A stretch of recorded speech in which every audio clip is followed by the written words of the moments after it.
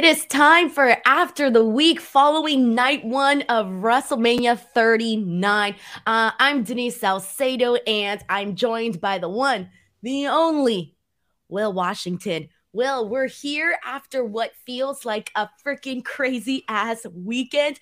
I know we have so much to get into today. Like the people don't even know. There's just so much that happened on camera wrestling wise, off camera wrestling wise. Will, you're back in Denver, Colorado. How are you feeling? I feel great. And I have to say, it is great to see you, Denise. Mainly great to see you in home mode for a minute. And I know it's not going to last very long. No, honestly, it's great. Yeah, this is me. I'm seriously being complimentary because all week you have been in go, go, go mode. You have been glammed up. You've been done up. And it is just for a minute nice to see you until you got to be back at it shortly here, but it's nice to see you just kind of in chill mode. Dude, I thought I wasn't going to make it on time for this podcast. I literally hopped on at 10:15. Had I not had those extra 15 minutes, I don't know, we would not have made this. I would not have made this podcast. I barely made it by the skin of my teeth here today. It has been freaking crazy, Will. As you know, every day it's been 5 a.m. wake up, sometimes 4:30, so around there, and then going to sleep past 1 a.m. It's just been kind of nuts, to be honest. And even last night, I'm literally walking and doing the freaking hopping on to do the Fightful post show really quickly. And then I came home and I was like, oh my God, I have to get my videos up. And then by the time I went to sleep, I was like, I have to wake up early. I almost wanted to push the show till 11 for today, but then I was like, no, Will's gonna get mad, so let's do 10:15. This is the latest I can push it. So yeah, but Will, how are you feeling in terms of just an overall weekend? Because a lot of people, I don't know if you've already said this on the air, but you had the worst travel week ever. Oh my God. Yeah, I mentioned it on Grapsity, but to give a quick recap of it all, I was supposed to only be in LA for one day. Stayed with Denise here. Thank you for your hospitality, by the way. Denise is the GOAT. Although, only two minor complaints. One, Denise's house is freaking cold, and I can't I'm stress always that. wearing sweaters. I cannot stress this enough. I know I posted it and was giving her grief. Although a whole bunch of people came at me like, "No, this is optimal temperature. You got to keep your house at 63." I'm like, "What are you talking about?" I didn't do it on purpose. My house does its thing on its own wherever it's set at, just naturally. I have not touched that thing in months. I kid you not. I just let my house be. Yeah, it's cold. Denise's floors are cold. Everything about it is just cold. Because I'm a cold-hearted person, Will. So this is my lair. This is where I do my evil work. Lair is definitely the best way to put that. What's that? Freaking Elsa from fucking Frozen. Frozen, yeah. Let it go. Yeah, that honestly, it's like the snow castle in her house. But on the other hand, it was. It was a great relief to not have to necessarily worry about where I was going to stay, because when it comes to LA, that tends to be expensive, and to have a friend in the area who has the space was great. You tell people what happened to your phone, or are we not telling people that? Oh, of course I've told people what happened to my phone. You already told people? Yeah, I've told people what happened to my phone. So at the moment, in case anybody's wondering why I don't have any pictures of the weekend, is because still, at the moment, my phone camera is filled with water, specifically toilet water, from my toilet. From Denise's toilet, because my dumb self set my phone on the shelf above Denise's toilet when I went to... super flimsy. It's super flimsy, and I didn't know that. And, sorry. You could tell that shit's leaning forward, Will. It's falling apart. I've been needing to change those. And there were so many other spots for you to put your phone. I can't believe you literally chose the worst spot. I didn't know that. I set it there, and then I walk away, and I hear a clank, and I was like, I wonder what that was. Huh. and then when I walked back in, my phone had probably been, because I didn't immediately go to check what it was, I hear that clank, and when I finally see what it was, it had been 5 minutes. So my phone sat and soaked in toilet water, Granted, clean toilet water, I but did, nonetheless, yeah, yeah. You know, it's funny though. I made sure to tell you because I had just done like a full scrub of the toilet, so that was the cleanest toilet water you were gonna get. yeah. So my phone is it's usable in the sense no one can hear me. The speaker, I mean the microphone on it is fried. But it's usable at the moment, except none of the cameras work. Front camera, back camera, nothing works. I can't take any pictures. And can't record anything, no audio. So I am gonna replace it probably today. But this was not ideal. This was Yeah, not. so you were supposed to leave what, Friday morning? I was supposed to leave Friday morning. So I was supposed to get there Thursday afternoon, but I made a last minute change because of some of the stuff I had to do Thursday. So I ended up coming in Wednesday. And so that was on the front end. Denise gave me an extra day. And then on the other end, I was supposed to leave, Friday morning. Friday morning. Yes, you're right. I was supposed to leave Friday morning, 9 a.m.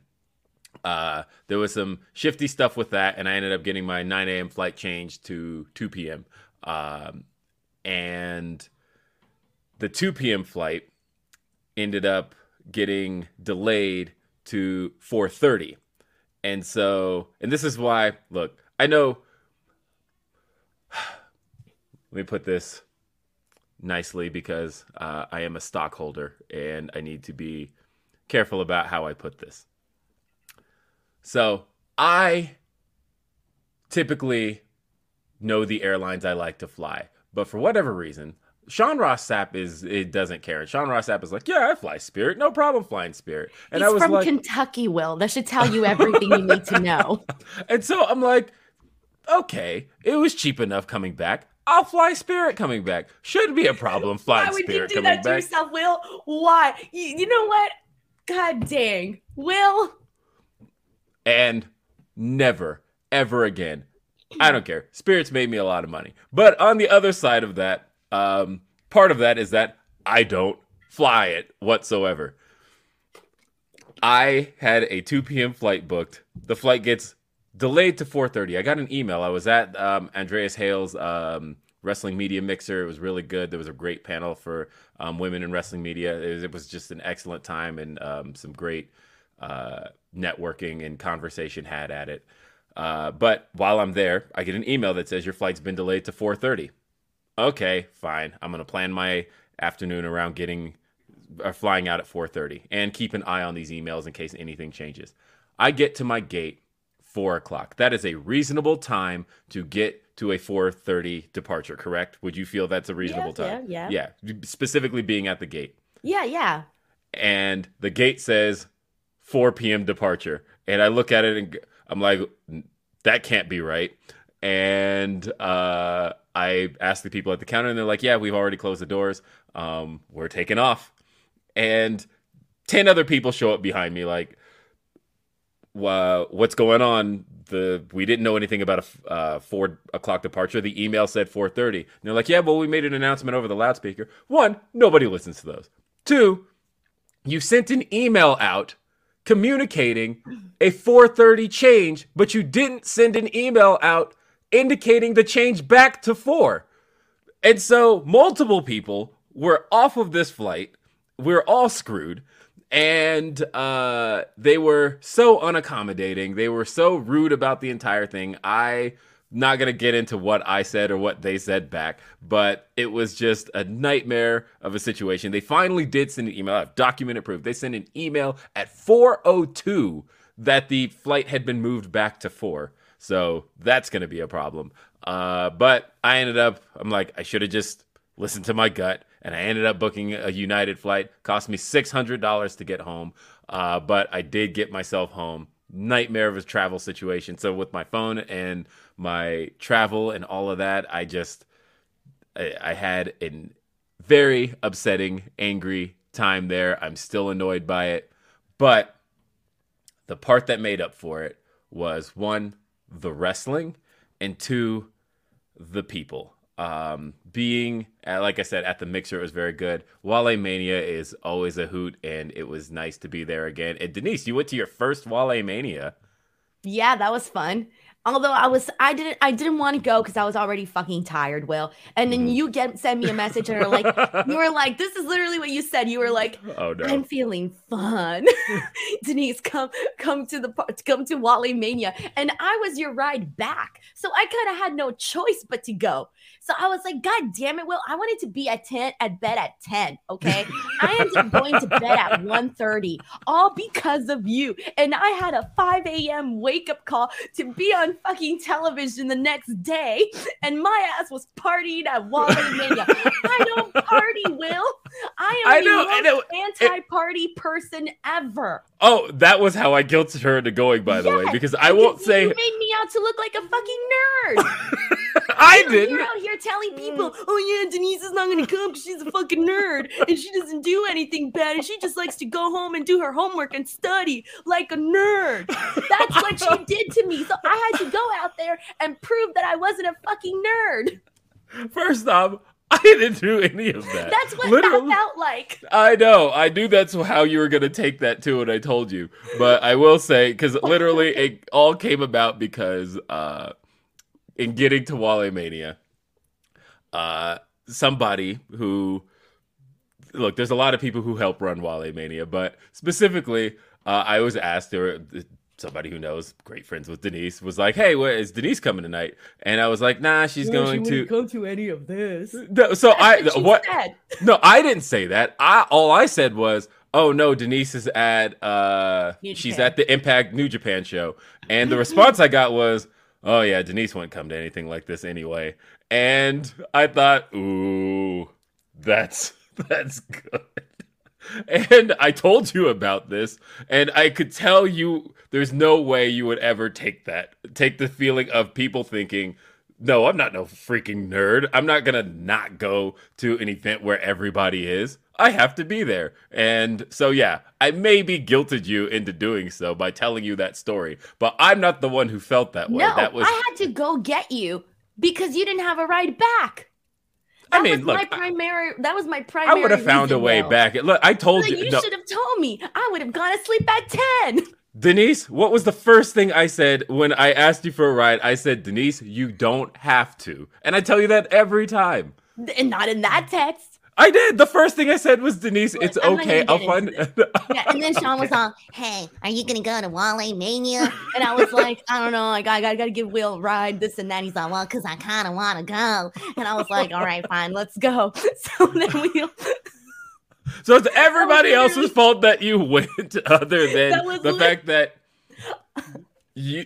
But look, you showed face, and like it was good. It was a good time. Yeah, and by honestly, the way, like that was my partying experience for the whole year. I have a 1 year that's gonna last me 1 year. What I'm saying is, I don't got to party till next year.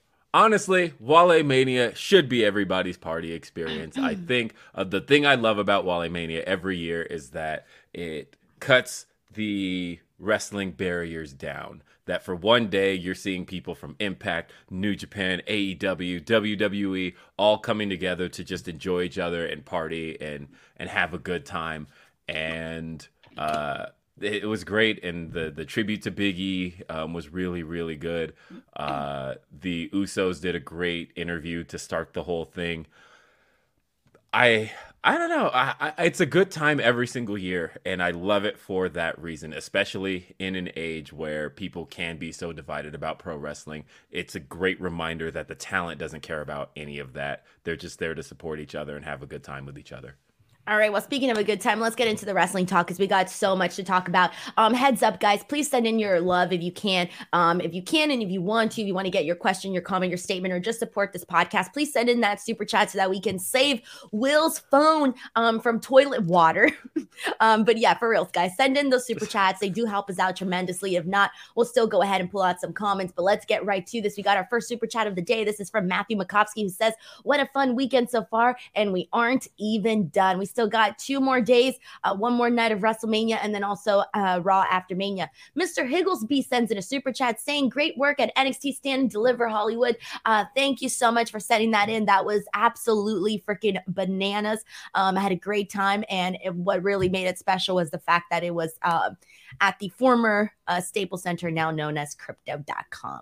We got a super chat here from Sir Brando92 who says, how was the performance yesterday, Will? How much coffee have you consumed, Denise? I love watching your grind. Keep up the great work. So I literally I ordered coffee, but I only had like 2 sips each day. So I actually don't really drink that much coffee. I usually have 1 cup a day in the morning. And this time I ordered my coffee and didn't even get to drink it. So I literally had like a couple sips that I was running on, to be honest. Oh, she's running on a whole lot of natural energy. And, yeah. Like I said, I said this yesterday on the WrestleMania post show, and Denise probably hasn't heard this, but no, I have not. have gained a lot of respect for Denise's grind. And I mean, I gained a lot of respect for Denise's grind in the last 4 days. Like, just thinking about the fact that, again, as I mentioned, stayed with Denise the whole time. And so I mentioned the drawback of her place being cold. That was one. The other one was the fact that, as Denise mentioned, she has to be up at 5 a.m. to do the things that she has to do. So, of course, there's no sleeping through any of this. I can hear Denise's voice through anything I'm trying to sleep through. That and your Denise Salcedo. And I'm super loud, as you know. You have a distinct... Sponsored by Cody Rhodes. You have a distinct projective voice. It's a better way to put that. And so, yes, at 5 a.m. 4 out of 5 Cody Rhodes say Denise is loud. Yes. But at 5 a.m., Denise is up and ready to go. And then the fact that, yeah, you know, even partying for Denise is still like work in a sense. Like the fact that Denise got her one party out of the year and it's still a wrestling event that she's still rubbing elbows with people on. And so my point here is that Denise, in between those two things I mentioned, is just go, go, go, go, go, go, go, go, go. My question every time I saw her throughout the weekend was, Denise, did you like get any sleep? Denise, did you go home? That's the first thing I asked you at every point was, have you stopped at home at any point? You're like, yeah, I slept for like 20 minutes and then back on it. And that's just how much Denise goes. And even yesterday with, I mean, you found a way to make it work, because thinking about the fact that your makeup and hair situation almost had a bit of a setback on a day that was really important for you with Stand and Deliver, and you still made it work. You still made it happen. You found a way to do it. And then in the moment at Stand and Deliver and being on the pre-show and getting to preview the women's ladder match, I thought you did a phenomenal job at that. I told you that. And I like the way the segment was set up. I like that it was set up in a way to give you the floor and allow you to kind of give your expert opinion on things. And it was great. It was all great. And I feel... I don't know. Is this like a celebration of Denise? I feel like it, in a sense, it needs to come with a roast then. But I'll save that for later. Yeah, you got to roast me now. But no, honestly, I thought you did a phenomenal job. Just the whole they did. We didn't have any rehearsals for that, by the way. Like no rehearsals. It was just, hey, Denise, this is what you're going to do. This is the time you're going to go on. This is the order of which you're on, and you're just going to go out there and do your thing. And then Peter Rosenberg was great too, because obviously, you know, he was the lead host, and so I looked at him, and he was like kind of giving me some notes, and I told him like, cool, like we were bouncing back ideas, and I just said, I'm gonna follow your lead and let's just fucking go. Like we're gonna do this. And so I felt zero nerves, by the way. Like, Will, I was not nervous at all. I was just more so anxious, and like I could not believe that I wasn't nervous, because when I did the first one, NXT Deadline, I was nervous for that one, but then it quickly went away once I knew I had the job to do. But this one, I felt no freaking nerves. I was more so just like, all right, when's my turn? Like, you know, just kind of pacing around waiting. But no, it was freaking crazy. It was a really great experience for sure.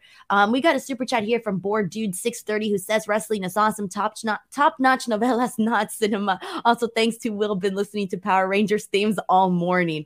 I guess that's a good thing. Bored Dude 630, thank you so much for that super chat. I'm glad you did, because I tweeted this morning about the Power Rangers theme, and that for whatever reason, here I am 30 freaking 5, and that song still gives me goosebumps every single time I hear it, as if I were 6 years old again.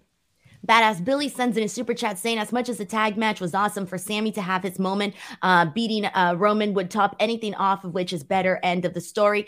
Look, it's hard to get into that because right now, because we still have night 2 of WrestleMania, but I do disagree with the statement just because I was there last night and most of you guys watched, you watched on TV, and it was just, it was an incredible moment. We'll talk about that in a second, but thank you so much to Badass Billy. Keep bringing in those hot takes, man. They're appreciated on this show. They're very appreciated. I disagree with that though, because honestly, we'll talk about this a little bit later. But I really have nothing to say as far as Sami should have gotten it over Roman. But I still keep seeing that, guys.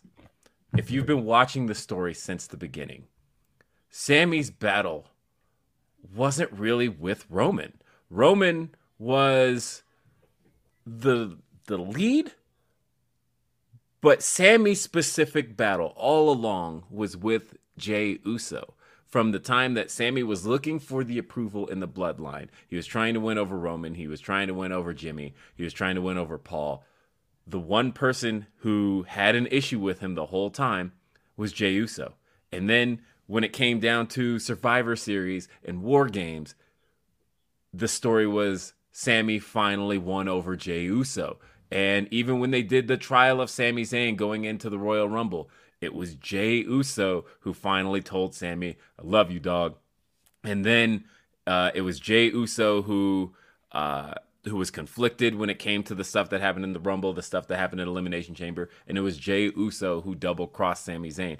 The whole time, the story's been Sami Zayn and Jey Uso, not Sami Zayn and Roman Reigns.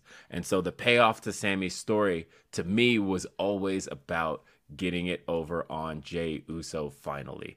And that's what the ending I feel we got last night was. And I think it was the most satisfying conclusion we could have gotten.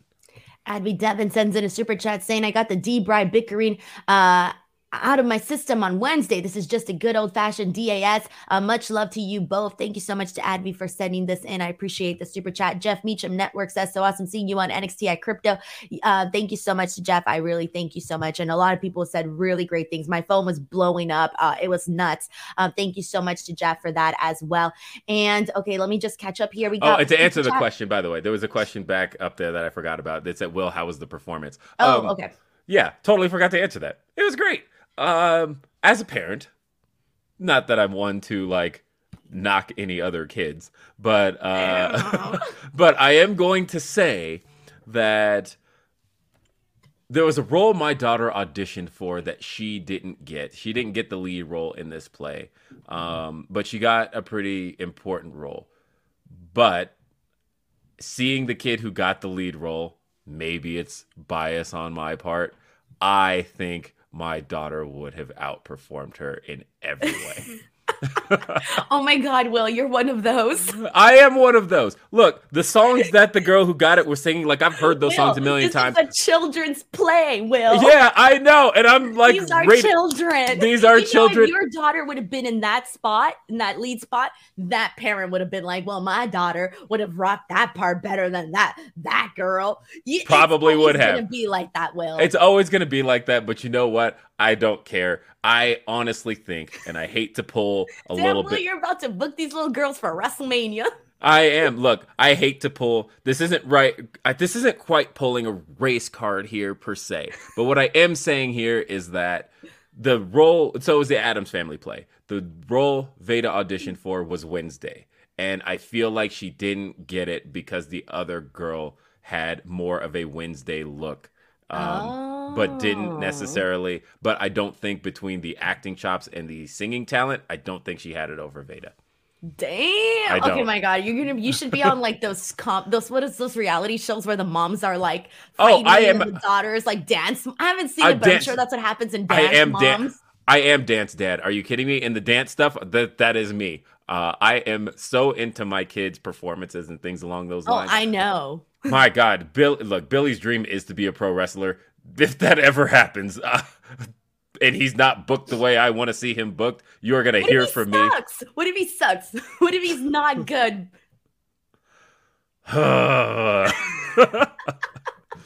Look, Swerve's already agreed to train him, so therefore it's gotta It doesn't happen. matter though. There's people that have been trained by a lot of people and they still Oh, suck. I know. Some people just don't have it, Will. What if Billy does not go out there and he ain't no Bryan Danielson? What are you going to do? Are you still going to be like, push him to the top or be like, son, we got to talk?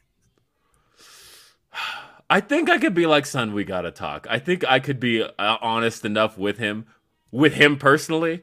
But if I were still doing podcasts at this point, oh no, I'd be all over him not getting the pushes he deserves. All right. We got Mako Maniac who sends in a super chat saying, thought WrestleMania was great last night. A few too many ads for my liking, but I love the brand new parodies. Aw, come on now.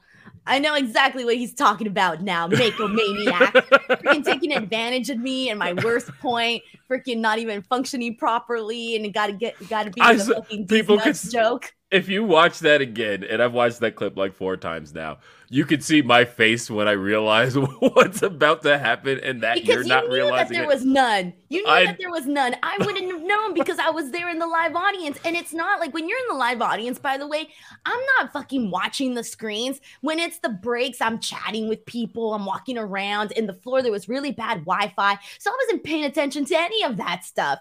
So yeah, Call Me Crazy says, WrestleMania 39 stage makes me excited for 2K24. It'll be dope. I thought that the WrestleMania 39 stage was the best WrestleMania stage I've ever seen.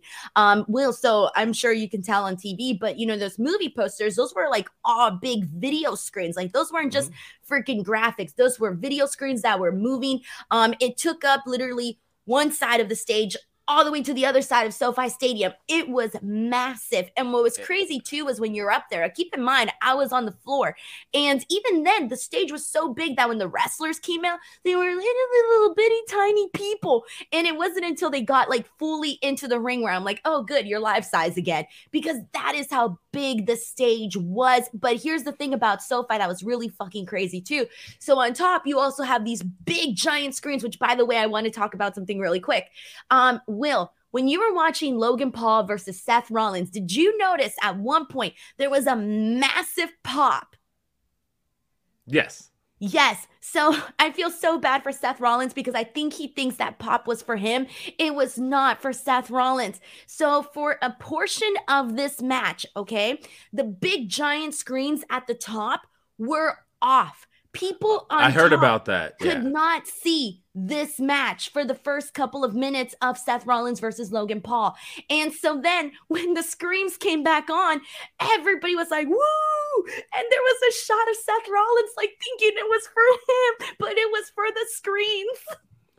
I felt so bad. But also, it wasn't until Charlotte Flair versus Rhea Ripley, because I was underneath looking up and there's like just so much going on like on the ceiling that I noticed. I turned to Brian, who was sitting next to me, and I'm like, Brian, I feel so dumb right now. And he was like, why? I was like, I just realized the Hell in a Cell is up there.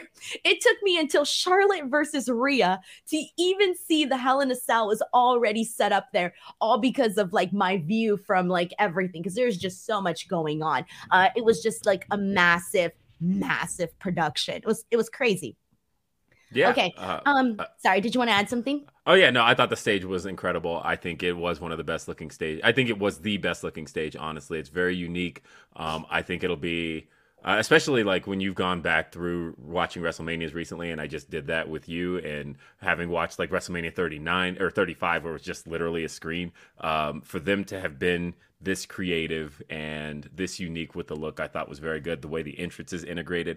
There's some that looked a little weird because even the stairs were video screens, which I thought was a really interesting look, except for when, I think it was during Kevin Owens' entrance, that the stairs turned like red and white and literally looked like stacks of meat. And I'm like, they don't look like stairs anymore. They look I didn't notice that. They look like cuts of meat. And I thought, okay, there's probably times where they could have just left the stage or the stairs looking like stairs. Yeah. But either way, it was good. We got a very generous super chat from Matt James. Thank you so much, Matt, for this. He says, minus all the commercials between matches, I rate night one probably a 9 out of 10. For night two, I'm excited for the possible Cody moment, but most looking forward to the Intercontinental title match.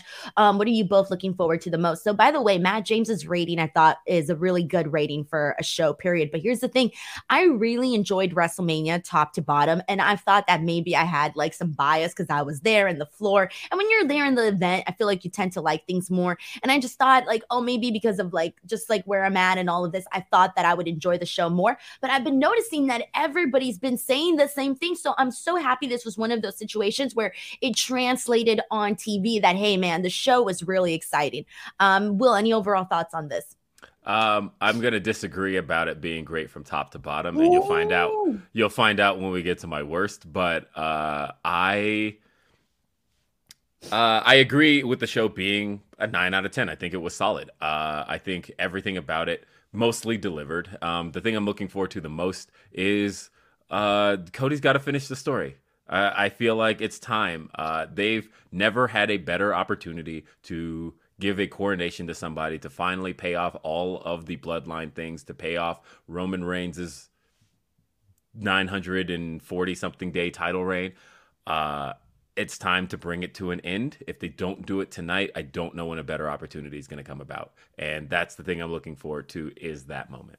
Right. And just to give a different answer, because obviously everyone's looking forward to Cody and Roman, but just to give a different answer, the freaking triple threat with Gunther, Sheamus, and Drew. That one's going to be really fun to watch. Yes. Izzy05 sends in a super chat saying, was Denise chanting Culero at Dom? Dom wouldn't have been the only kid getting beat at Mania if my mom heard me. Bro, I was like one of the few people in my section chanting Culero because I was in like the friends and family area. And so nobody there in that specific section was really chanting Culero. And it was mainly like all like the other ones on the other sections. But I was like, Culero. I was having a fucking blast with it. I didn't care. I was actually hoping that more of the arena picked it up, but it was really just select sections. And I was like, come on, guys, like let's have some more fun in here. You know, I love stuff like that. So, yes. But yeah, it was a good time. Board Dude 630 sends in a super chat saying, if you feel Sami winning a tag title with his best friend in the main event of Mania is a step down, I wonder if you've ever had an actual close friend. We'll talk about that in more of a second, but Board Dude 630, thank you so much for sending that in. Wonga05 sends in a super chat saying 2 Aussies won belts yesterday. It's a good weekend. Keep up the good work. Thank you so much to Wonga05 for also sending in this super chat. Michael Dammit says, check out Will being a parent. I wish just one of mine would have been. Also, Denise, so very happy and proud of you for your appearance on the pre-show of Stand and Deliver. Thank you so much to Michael, and we appreciate you sending in this very generous super chat a whole lot, and really thank you for that. We got one here from Jake Salazar who says the GOAT Pat McAfee came back, instantly made it my favorite Mania of all time. Will, I know you do not like Pat McAfee. And I don't like The Miz. So this segment was Are we talking about this right now? Or sure, no, we can talk about this right now because it's not like a worse thing, but it was just like my two least favorite. As a Pat McAfee disliker, how did you feel? I thought the two people I hate the most, like honestly, if the ring would just like collapse on itself, I think I probably would have been happier. But literally, my two least favorite people on TV, the two people I find the most obnoxious, I thought. I don't get it. Well, for Pat McAfee, I don't get it.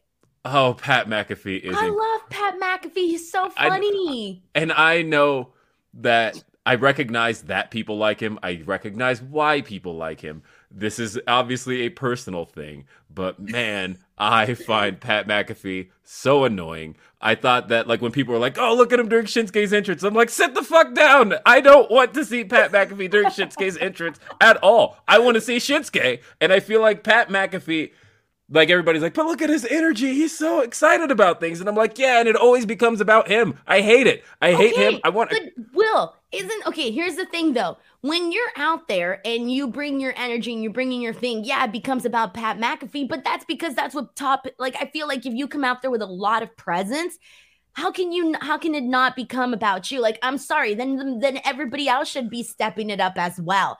I just feel No, like no, Pat and I'm McAfee. talking about specifically as a commentator. I feel like, to Okay, me, a but see, commentator's okay, job then is to going to. accentuate what you're seeing and not necessarily making it But see, about them I in the think he process. did that. I don't think he made it about him in the process. And the reason for that is because he improved commentary to the point where it felt more enjoyable. It felt like somebody that wasn't a robot was calling the show. I feel like for the most part, Pat McAfee has been one of like in the most recent years, announcers that has actually added a voice, a personality without sounding scripted of like, oh my God, classic or vintage Jordan or stupid shit like that. I feel Pat McAfee actually added How some. much do you dislike Michael Cole? No, Holy I shit. like Michael Cole, by I the way. know, but I I feel do. like the But here's literal the thing you reason. just.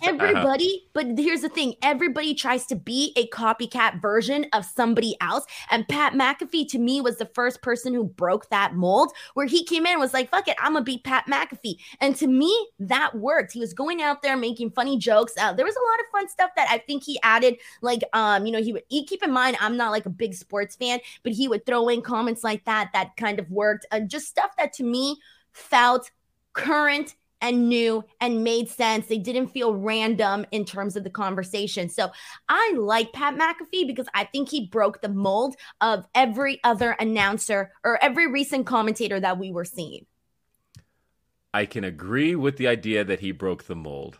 I can't agree with the idea that he did it well. It was unique to Pat McAfee, but I think it's also, and I'm glad I'm not alone here. I'm seeing people in the chat saying kind of the same thing, that it's really a personal taste kind of thing, that if you find him obnoxious and goofy and not, then if that's what he's bringing to the table, it may be unique, it may be different, but that doesn't necessarily make it good. It's I think to me it's a matter of taste, and that's why I can accept why people like there him. are so many people that I would pick over that would pick Pat McAfee over a lot of what we have right now.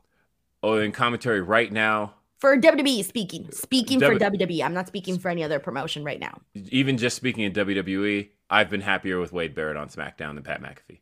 Really? Dead serious. Oh, that's interesting. I like Wade Barrett. I have no issue with Wade Barrett. But if you were to tell me, hey, Denise, who would you prefer? I would definitely go with Pat McAfee because I just think he brings a cooler vibe where it feels more like. There's nothing cool about Pat McAfee. That's the one thing is I have to say is that is a man that if I saw in public would not want to be around. I'd be like, that guy's fucking obnoxious. That is not a guy I want to party with. That is not a guy I want to be around. That is not a guy. That is the least cool athlete on earth. That is the thing, is he is the least cool athlete on the history of planet Earth. And I feel like that's part of what his charm is, right? It's like, look at him. He's like a big dork. And I'm like, yeah, but he's also like a big dork that I don't want to be around. And that is Pat McAfee to me in a nutshell. And then, like I said, him and The Miz, just my two least favorite acts on TV. Couldn't do it. All right. Well, I guess we'll agree to disagree, Will.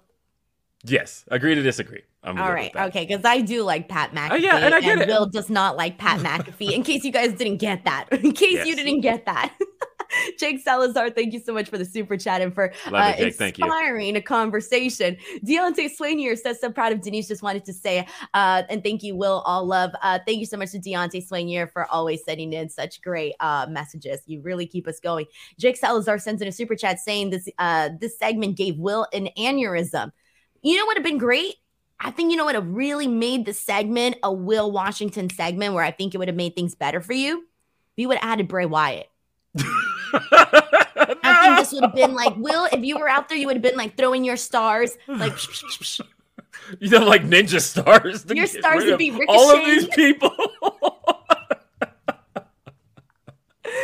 Man, we should have done it. Come on. I'm gonna fucking book that. I'm gonna pitch that idea to Triple H at the press conference. Just kidding. Please do. All right.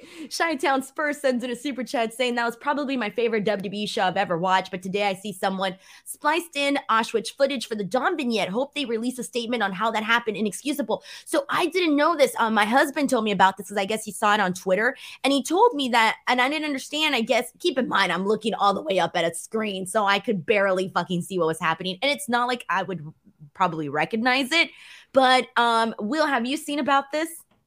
This is the first I'm seeing of this, so apparently this was a thing. Now I don't know if I'm explaining it right, but from what I was told, my husband who saw on Twitter, they said that they accidentally used I guess a clip or something of of Auschwitz instead of like a prison. I don't know because I didn't see. Oh no! Oh, But in this was place going of the around on prison Twitter. footage? No, no, I that's don't know. bad. This was going around on Twitter, so I have no idea because I haven't actually even seen the tweet explaining it. Like this was just something my husband mentioned as we were driving home that he saw on Twitter. So I don't even have the full details on any of this. I am seeing that they Thank you. fixed it. That they did fix it. That only aired on the kickoff show, and that they fixed it by the main show. Oh, So somebody okay. who pointed it out during the kickoff show obviously got them to see, hey, that can't air this way. That's what I And was confused about because I didn't know of it because I didn't see anything that was different from what I saw with the Dom footage. I thought the Dom footage was great, him breaking out of jail, blah blah blah.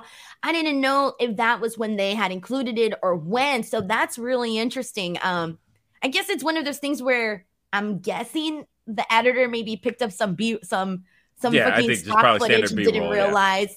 Yeah, that sounds like that's what it probably was. But thank you, Chi-Town Spurs, for also bringing this up because that was something I had heard about. Becky sends in a super chat saying, I was hoping to get through Mania without McAfee. I totally agree with Will. Ooh, Sheldon Jackson sends in a super chat saying, I'm glad Indy Hartwell won the title because she deserves it and thank the heavens above that Melo finally ended Braun's title reign. Also thoughts on the Giselle Shaw incident at WrestleCon. Will, I remember bringing this up to you because this broke. She posted this post telling the story about what happened at WrestleCon while we were at the Ring of Honor Supercard of Honor press conference. And basically Giselle said that Rick Steiner shouted out some very like terrible things at her. Obviously we know her background and her story. And so he was basically yelling out these very terrible things, right? And, you know, there was this, I am glad that she spoke out about it, Will, because that is not something that anybody should experience. Like I get if people have because we're not naive. This is weird. We're not going to get into politics or anything, but Will, when it comes to this, we know people have different opinions, and I'm like, okay, if you're going to have your opinion, have your opinion, but I think it's one thing to have your opinion in the private seat of your own head and then to go out there and be yelling these terrible, derogatory, horrible things at somebody directly. That's hate. That's freaking hate, and doing it directly to the person like that in that fashion to embarrass them and humiliate them is a really shitty thing to do. Absolutely. I think that we've seen it recently. There's been this big crusade against trans people over the last couple of years, and especially this year, it just seems to have really amped up as they seem to be public enemy number one for a lot of people on that side. And again, when you're in a space where everybody is something like a WrestleCon or just WrestleMania weekend in general, where everybody is trying to build, market themselves, and to bring that energy out loud. Again, it's one thing to have it in your head. You can't stop anybody from thinking anything, but to act on it, to do anything about it, and to do it on a weekend where your son's main eventing a premium live event, I just think was awful in every aspect of possibly being awful. Didn't need to happen, shouldn't happen. And I'm glad WrestleCon addressed it. I'm glad they've apparently banned Rick Steiner from future WrestleCons, which that's a big moneymaker for those guys. I don't know who would take him after this. So it's basically the biggest L that man possibly could have taken. And I'm glad everybody came out in support for Giselle. And on a positive note, because I want to make sure that this is not what is summarizing Giselle's weekend, because I did get to watch the matches she was in on the Multiverse show, and she did an incredible freaking job. That was actually one of my favorite matches that I got to see that night. So just heads up, she did a lot of great work, and unfortunately, this is the major story coming out of in relation to her, but she did a lot of great work as well. Jake Salazar sends in a super chat saying, Corey saying Pat McAfee was Aaron Rodgers' personal propaganda machine was the greatest thing Corey has ever said. Well, because he's obviously been doing all of the interviews with him and all of that. Yeah. Yeah, that's because he is. And that's probably got something to do with some of the disdain as well. Jake But Salazar, thank you so much for the thank super you, Jake. chat. Always. Sorry, I'm trying to. We haven't even gotten into our freaking list, so I'm trying to speed things I up. mean, Jake look, WrestleMania Salazar, weekend's going to be a hard one to just yeah. start. Jake Salazar says, "I see now why you screwed Will in Quizlemania, Denise." I don't know, man. I think there's multiple reasons. Will, just kidding. I mean, we were almost over that, by the way. It's been about a year. That's never gonna die. Oh It's no, never gonna die. That's our Brett Shawn Michaels story. That's Except our Brett thing. and Shawn Michaels, although I was gonna say didn't start a podcast afterward, but probably could, and that would probably be entertaining. Can you imagine? That'd be like the #1 most listened to podcast. I'd listen to that. I would too. All right, let's get into We gotta this. somehow make that happen. So, BTW guys, I'm doing my list on the fly today because I did not prepare anything. Will, do you want to do the bonus? Are we not doing the bonus? You just want to start at top 3? I'll just do my top 3 because Okay. I don't need a bonus. I have no problem telling my children which are my favorite. No, I'm just kidding. I would never do that. But I do. There's a lot that happened this week. There's a lot of stuff that I wish I would have put on my list, but that's supposed to be the charm of this show, is that sometimes stuff just doesn't make it. And Yeah, that's true. And so here we are. I'm so stressed out. I have no list. Nothing. Go. So at number 3, I want to make sure this show doesn't go forgotten. But Ring of Honor had Super Card of Honor.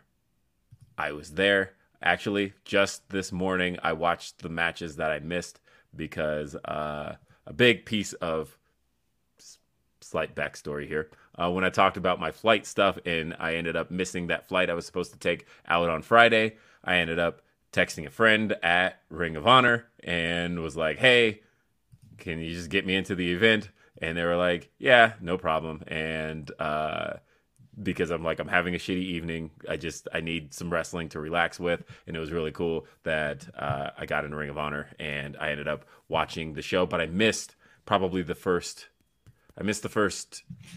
match entirely. I watched the second match in my Uber on the way to the event, and then I missed the third match trying to get into the event, and so I pretty much didn't get to see all of that till literally this morning.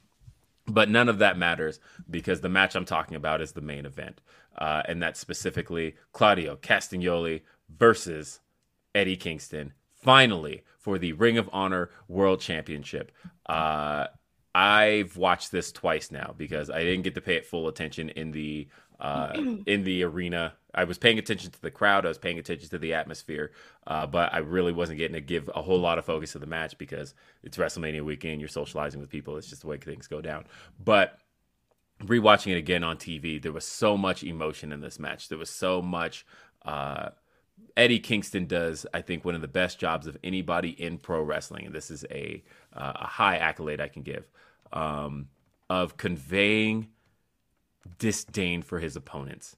And from the moment the match started, the way Eddie Kingston was able to convey his dislike for Claudio Castagnoli, and Claudio Castagnoli keeping it together in a sense of, I don't care what you feel, Eddie. I'm the best wrestler here, and I'm going to just out wrestle you. You've got the emotion stuff going on here. I, on the other hand, am here to beat you. And I love that about Claudio. We saw a lot of that in the press conference, how Claudio is able to just keep his composure and be this serious, I take professional wrestling seriously. I am an honorable man. Eddie Kingston is not, and he does not deserve to be in my league.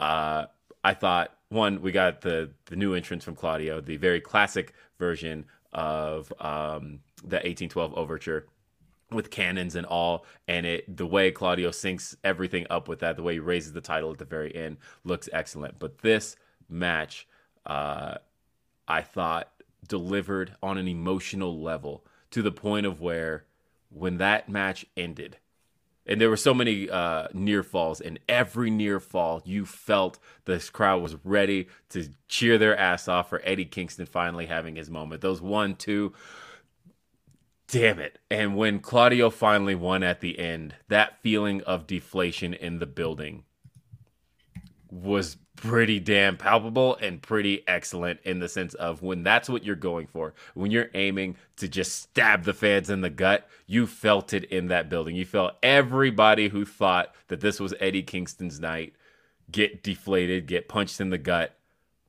It delivered exactly what it needed to. I love this. This was one of my favorite matches of the weekend. This is one of my favorite moments of the weekend. And it's the one thing that has me looking forward to what's next for Eddie Kingston. So, Will, I like this match too, don't get me wrong. But I think it was like my fourth best of the night. For Ring of Honor Supercard of Honor. Yep. Okay. I thought there was a lot of other matches that for me, I was just like, this is it. Like, this is what I really like enjoyed, like even more so than the actual main event. But that does not take away from it being good, especially the last couple of minutes. I thought really just took off. I think for me, I did kind of have like a trouble. Like, I think for me, like at the start kind of felt a little bit just like there. Nothing too extraordinary for the start of this match. I think it was really towards the ending once I legitimately got invested in it versus a bunch of other matches that kind of got me like from the very beginning at Ring of Honor Supercard of Honor. But thank you so much, Will, for your best stuff. I really am going to have to do an honorable mention at some point because there's just too much that I feel really shitty not included on this list. So there's excited. 6 things I wanted, primarily 5 things that I want to talk about, and I'm having to ask 2 to keep 3. Man, Call Me Crazy says, remember when people said it was a mistake for Sami and KO to re-sign with WWE? Crazy how far they've come. I don't recall feeling like it was a mistake. I think I was more so surprised because of where WWE was at that point in time, but I wouldn't necessarily say that I felt that it was a mistake, but I know I'm sure other people did, but I didn't feel like it was a mistake. I was just more so surprised.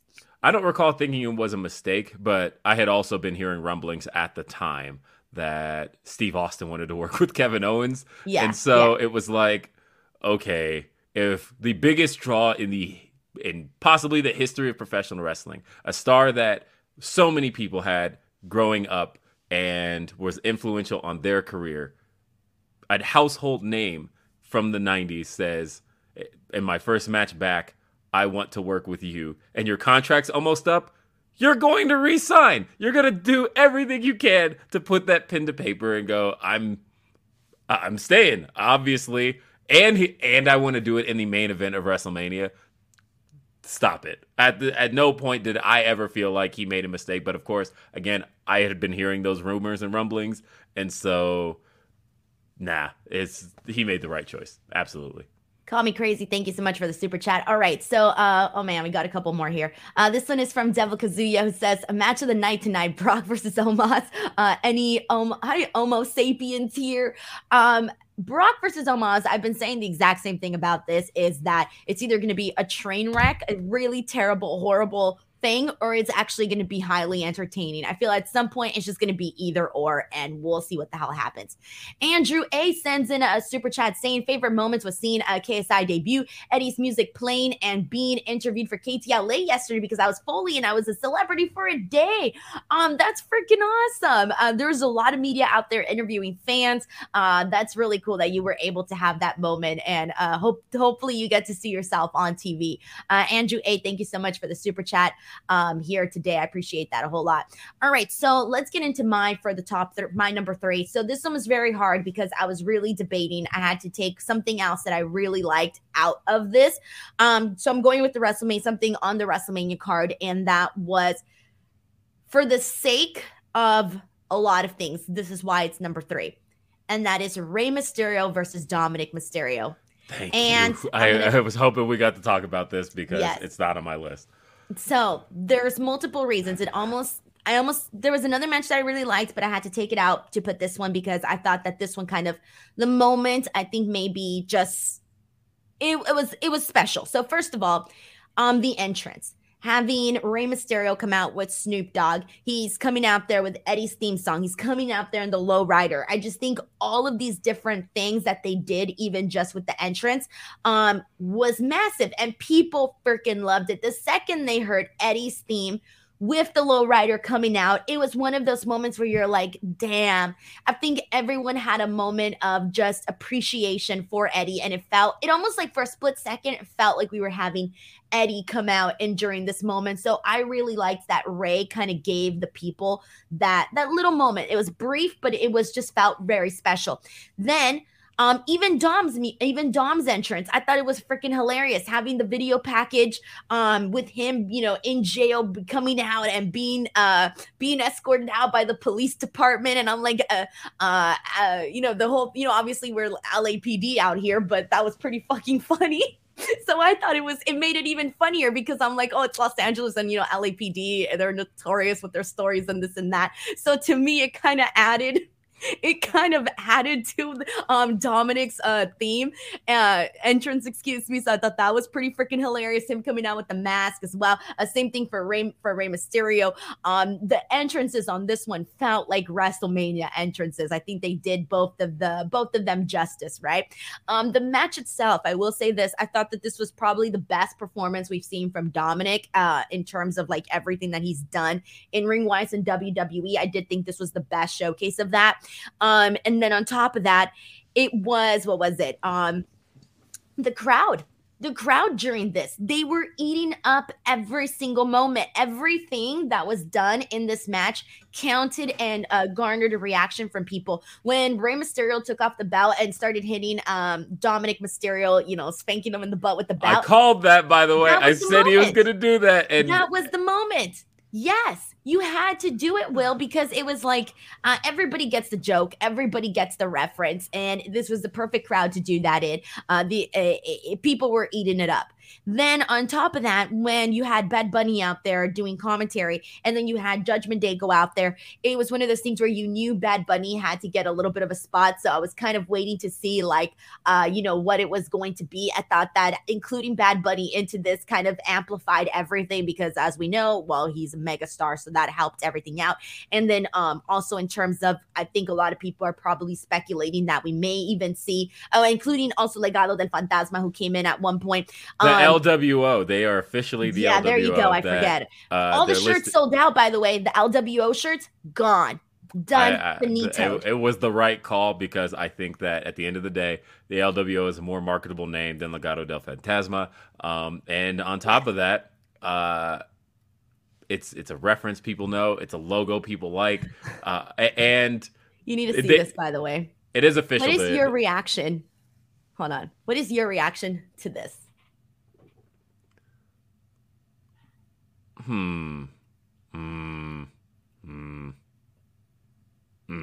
don't know. For the audio listeners, we have a Latino World Order shirt with the American flag. This is being sold, by the way.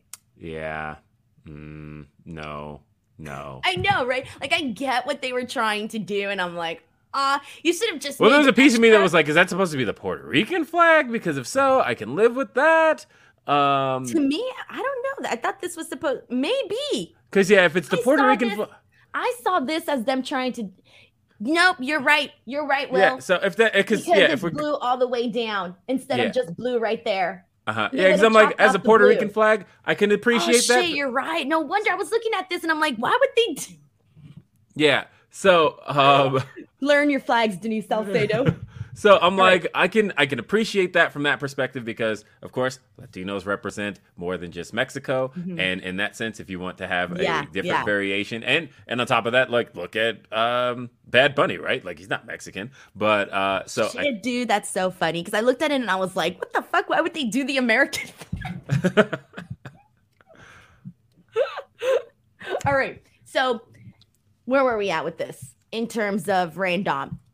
Ray and Dom. So you got through the entrances. You were talking about the match yes. and the moments, the crowd being into it. You didn't really quite get into what I think you were going to get into next, which was the involvement of the family. So I have a feeling that they're probably going to do for Backlash. I think it would. I know that they promoted Bad Bunny as being the person that was going to do fuck, he was going to be the host. But I do think that there's a huge possibility that we may see Santos, Ray, and Bad Bunny against the Judgment Day. And I would like to see something like that. I hope that's the direction that they're going. At least that's the direction that I feel like they were leaning on. So I liked this, but I really do need to talk about the ending, though, because the ending, when Rey Mysterio hit that frog splash, got the win, it was one of those things that everybody in the building just like completely erupted. Will completely erupted. I got a video of like literally everybody. It was this crazy moment, and having everybody out there and just celebrating, and his wife and his daughter and Ray going up there. It just felt like a surreal moment, and something that I think was just kind of like, well, it wasn't like, I don't think we were just celebrating Rey Mysterio winning this victory. This felt like a celebration of Rey Mysterio. Yes, I agree with that. I think that this was a blast all the way through. I think the entrances, as you mentioned, were they felt really special. This is when you talk about a WrestleMania entrance.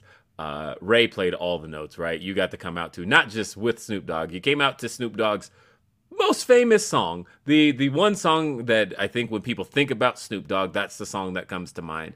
And so to come out to one of the most famous songs of all time, and on top of that, getting to use Eddie's entrance, because I knew they were going to do Eddie's entrance. I had a worry that Dom was going to do it for Heat, and I thought that's where they were going. They could have. Right, like when I heard the lowrider was there, I was like, oh no, is Dominic going to enter the Eddie's entrance and get booed out of the building?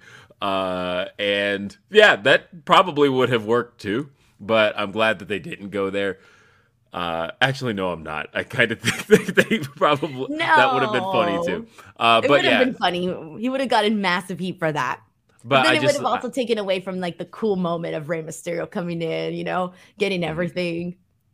And I felt like just everything was clicking, everything was working, and of course it was a moment. The whipping moment, I thought, the crowd popped for that, and I knew they would. When I said it on Grapsody yesterday, people thought I was crazy. I was like, oh no, he's got to bend Dom over and whip him in the ring.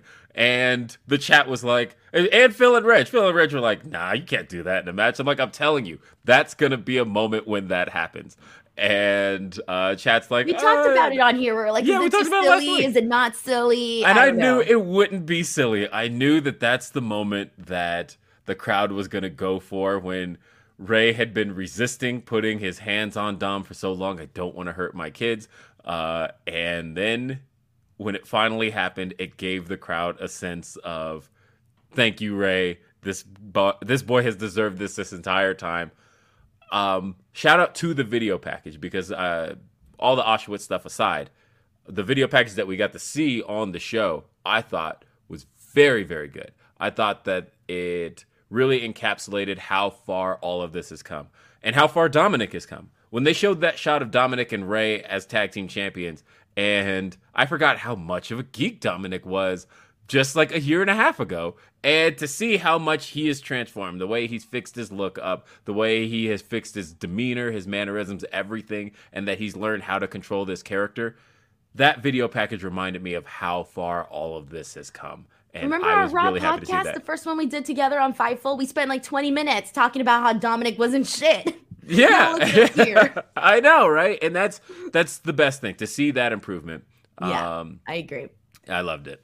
Mr. CJ Lilly sends in a super chat saying, what fills the 7th match spot tonight, as there's only 6 to last night's 7? I see it as Bobby versus Bray. Howdy, LA Knight, Fiend with Alexa. Who is it? I don't know. Have they announced anything for Bobby Lashley? Because when I spoke to him on, I think Thursday, he said they were still trying to figure things out for him. So I don't know if they're going to give him something, or if whatever happened on SmackDown was like literally it. Now, keep in mind, I did not get to watch SmackDown, so I don't even know what the hell happened. So Bobby won the Battle Royal. He is the winner of the Andre. And Sean reported that the trophy has been brought to WrestleMania. So he's going to do something as far as that's concerned, even if it's just maybe a segment where they present him and then he's interrupted and beats somebody up. I know, for somebody who was in the WWE title match 2 years ago, to not know what his match is going to be is kind of a shame. But I don't think they need a seventh match tonight. I think that when you think about how long yesterday's The show Hell in a was, Cell is going to be. yeah, the hell, Edge can't have anything that's not 40 minutes at least. And then on top of that, I I will make guarantee. sure not to sit on camera side. What if you pan out like this? I think that could be good, though. I think it'll deliver. But thinking about the Roman and Cody, I have it at, and I wonder what your pick is, but I have it at 1 hour and 5 minutes when you combine the match, the entrances, and the video package. 1 hour and 5 minutes is dedicated total to Roman and Cody tonight. Nah. I'm gonna say maybe 45. I feel like 45. an hour and something minutes is too much. But I'm thinking about who Cody Rhodes is, True. who Roman Reigns is.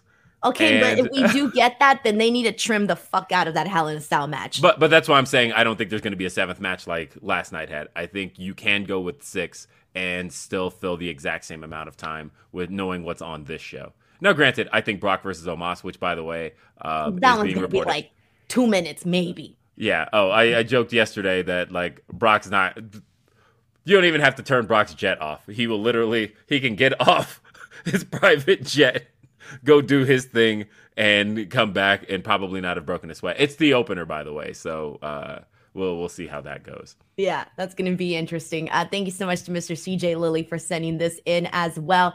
And okay, so let me go ahead and just get caught up. This is from Phil R299 who says, thank you for all the coverage and any thoughts on Bayley's recent tweet saying, and sometimes the most romantic love story comes to an end by. I didn't see her most recent tweet. She said, and sometimes the most romantic love story comes to an end. Is she teasing? What is she teasing here? I think she's teasing like... I don't know what she's teasing. I mean, I hate when wrestlers do this. Just like say what you're gonna say or do what you're doing. But I don't know. Could be the end of Damage Control. I have no idea. She would refer to Damage Control as a love story. I don't know. I have no idea what she's talking about at all. Okay. All right. Phil, I love Bayley. I think she is just the kindest. Sorry, I'm breaking character here. Bayley is an awful human. All right. Well, don't worry. You're not on the payroll. You can break the fourth wall. All right. Let's continue on. Will, what's your second best of the week? Second best of the week. I feel like this was, with everything that's been happening, almost something that could go forgotten if I didn't talk about it. But I've been just on a high about this all week. But I am going to take us back to AEW Dynamite for a minute because AEW Dynamite saw the return of Bryan Danielson and the reformation, the full formation, I should say, of the Blackpool Combat Club. Bryan Danielson, of course, this came after Kenny Omega had what I thought was a great psychological match with Jeff Cobb. Kenny Omega, of course, I feel like this is the first time since AEW launched that he's really been the centerpiece babyface of the show. He never really has gotten this opportunity, and I feel like just in the last couple of weeks he's really delivering here. And I thought, again, the match delivered. I thought that the match was a very different kind of Kenny Omega match. The way that he kind of worked from behind, he was really selling the ribs, and we got to see it end with a really nice one-winged angel. But after the match was over, he gets jumped by the Blackpool Combat Club, who had busted open Don Callis earlier in the show in a very awful way. And hopefully Don's okay. I know they said that cut got really, really deep. I saw a report that said you could see his skull, which, again, hope he's okay. But Blackpool Combat Club jumps Kenny Omega. Bryan Danielson's music hits. He makes his way down, and he motions like he's helping Kenny, that he doesn't agree with the Blackpool Combat Club. Psych! Hits him with the Busaiku knee. And I have realized this is the most I have been into a faction warfare feud in AEW. But I couldn't put my finger onto why I've been into this more than I've been into any faction warfare feud. And I realized what it is. And maybe I stole a little bit of this from your husband. But the... But just in helping me put it into perspective, because every faction warfare feud AEW has had so far since the company started has involved Chris Jericho. And the thing about Chris Jericho's factions is that they're never full factions as much as it's Chris Jericho and his backup. It's always mostly about Chris Jericho. He's and the that's lead not singer in the band, essentially. Yeah, the lead singer of the band, but the other guys don't really matter as much as Chris does in those scenarios. And so this is really the first time that AEW has put on this type of feud. Again, like I said, a faction warfare rivalry where everybody involved in it feels like a top guy in AEW.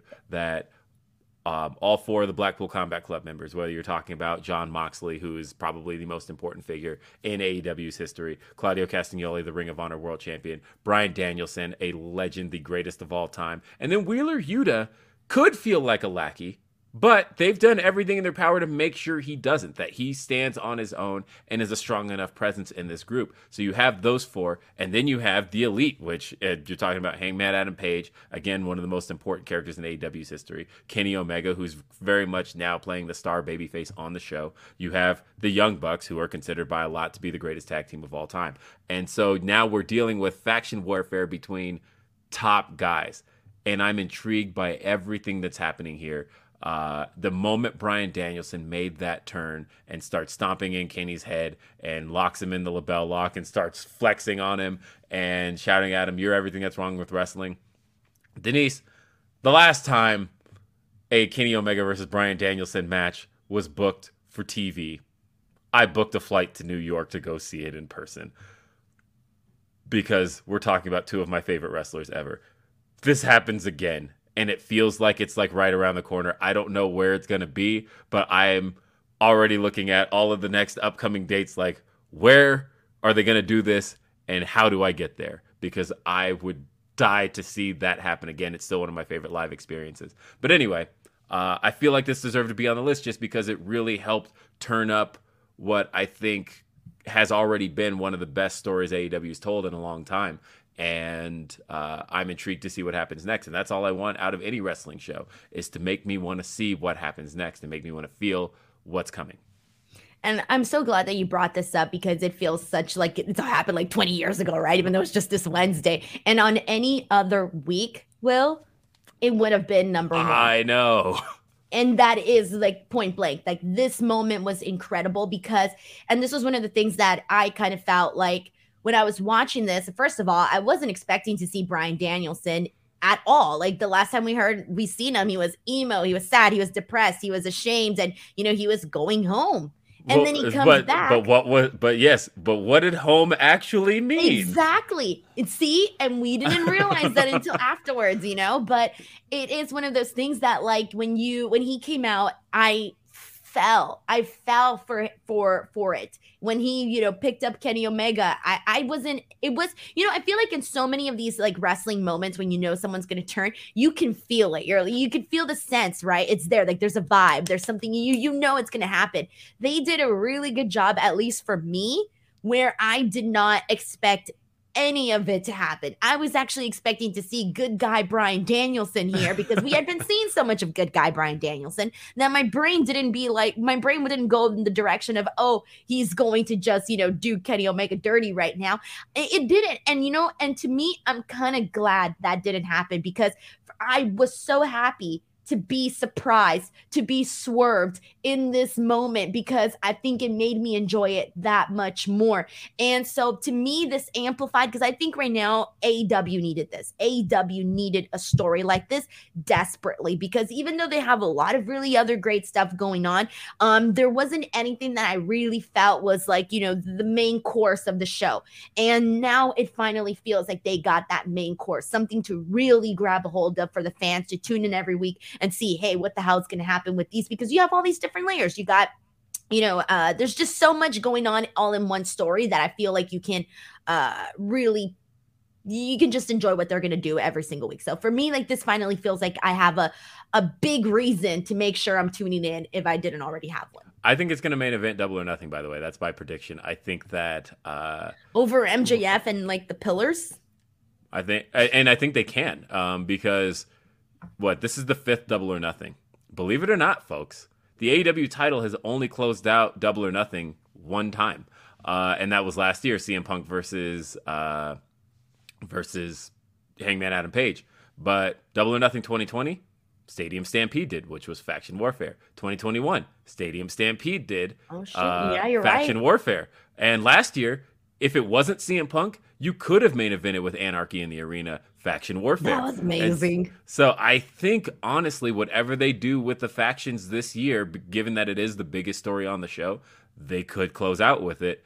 And I don't see why not. It feels like the biggest story they have. And I hope they do Anarchy in the Arena, man. That was a fucking once in a lifetime like thing that I really enjoyed. It was a good time. All right, let's continue on from here. Connor Cunningham sends in a super chat saying the Cody match is going to be long. Have you seen that ramp? It's going to take Roman an hour to walk down. It's true though. Connor is bringing up a great point. Roman already takes a long ass time to get down there. With that ramp was like 2 miles long. Yeah, we joked about it when we were watching SummerSlam at your house, but I pulled up, and I want to pull it up just to be certain.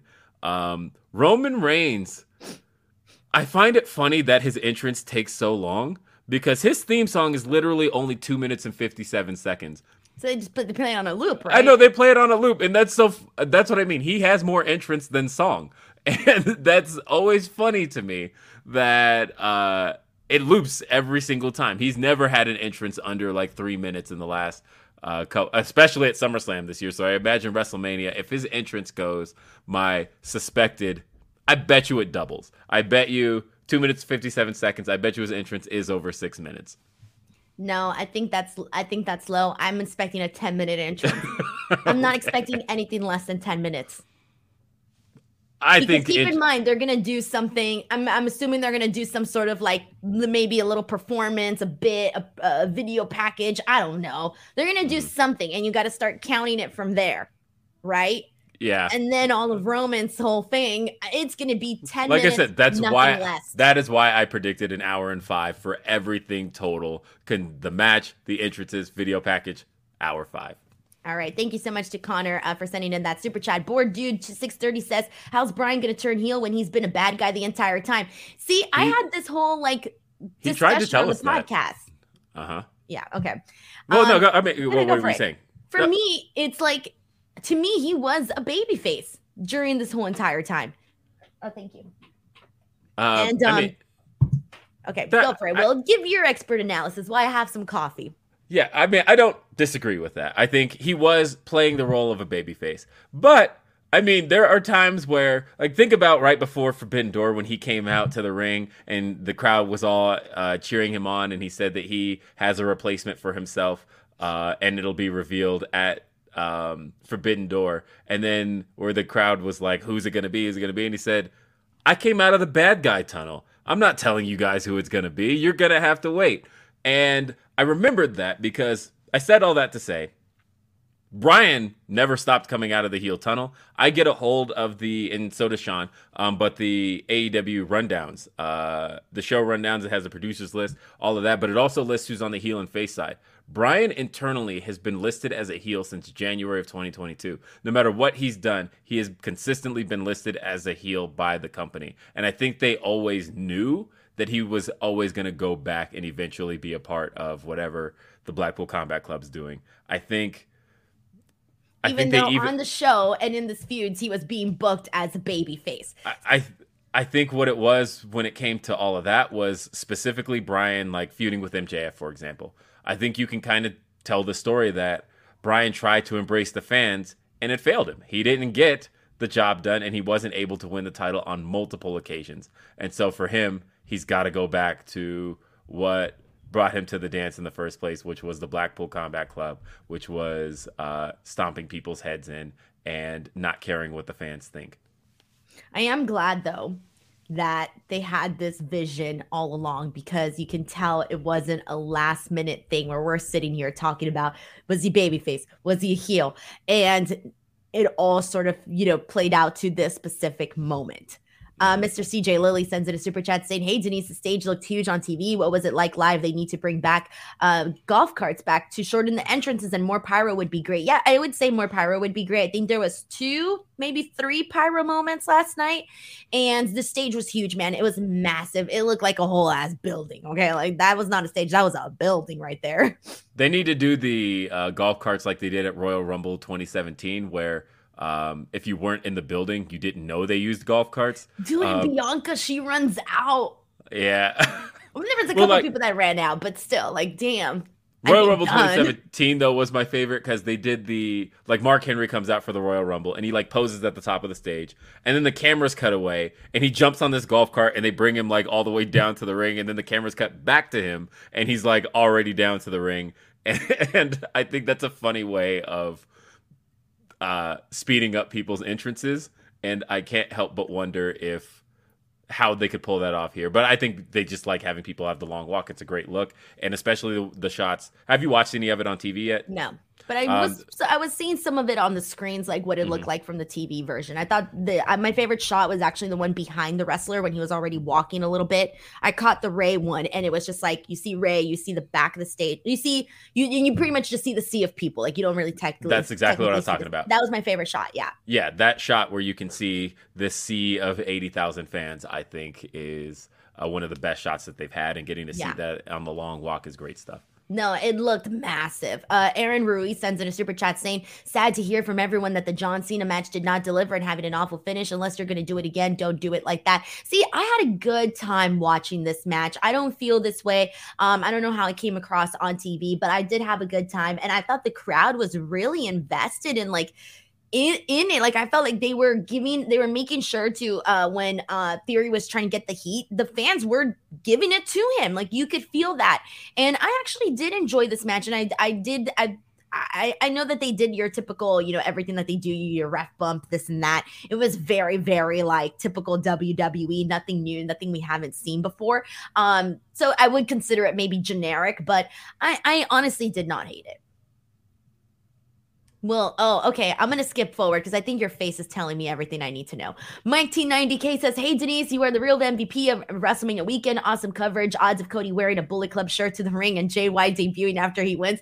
If I mustache Vince, I would do it. Mike T90K, thank you so much for the nice compliment. In terms of the Bullet Club stuff, I don't know, man. I know I just feel like this is Cody's moment, and anything else, it just kind of feels like maybe it would feel like too much.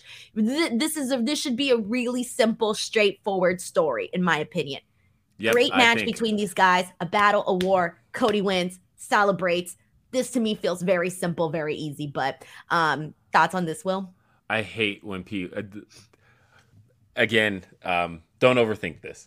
I think that if it's going to be a moment for Cody, just let it be a Cody moment. Don't do too much more with this.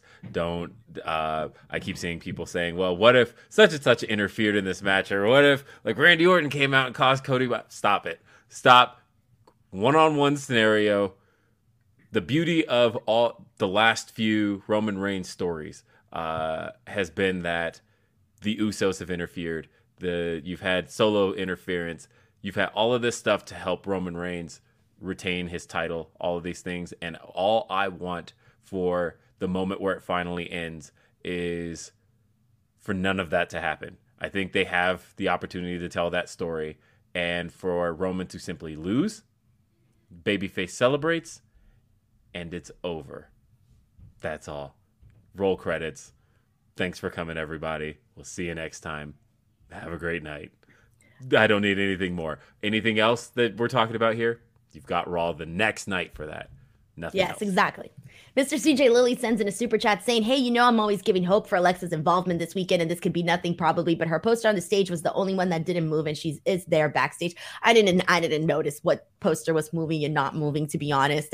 I always hope to see Alexa, but I don't know. There doesn't seem to be anything that screams, hey, this is a moment where we're going to have her. I see somebody in the chat saying, will there be interference, though? No, if I were writing I hope not. The best thing you could do for this, to me, is to signal interference and it not happen. For Roman to signal, Usos come down and nobody comes down. Signal for Solo, nobody comes down. And he Ooh, turns and that around ties and gets, into the promo where Cody said, "Oh, if you lose, you're gonna lose everything and all of this." yeah, and that's what I would like to see. And then he turns around and gets hit with Crossroads. Like that Ooh. would be the moment Oh, where well, go sit down with Triple H, man. Go have a where little chat with him. all of the interference. Honestly, I think it would cap off Roman's reign, for he's had all this interference, all this help, and the one time he doesn't has cost him. I would love to see it play out that way. Denisha Lane says, Denise, you did a great job hosting NXT Stand and Deliver. Thank you so much for sending in the super chat. It really makes me very happy to hear people say that. Thank you so much. Okay, and we got another one from Mr. CJ Lilly who says, lastly, congratulations, Denise, on the NXT gig. You look beautiful. What were those fans chanting behind you? Next stop, main event pre-show is the next goal. Hey, man, that would be incredible. It was crazy, man. There was just so much happening. I was hearing like a bunch of different chants. I can't even tell you what I was making out. And at the same time, I had so much going on in my head. So, but it was really nice. When I came out, though, I did hear a Hollywood chant. Will, I nearly died. I was like, oh my God, someone chanted Hollywood at me. The only time that's ever happened to me is at GCW, where a portion of the crowd on my debut show doing ring announcing for GCW, there was Hollywood chants. And that was like, wow.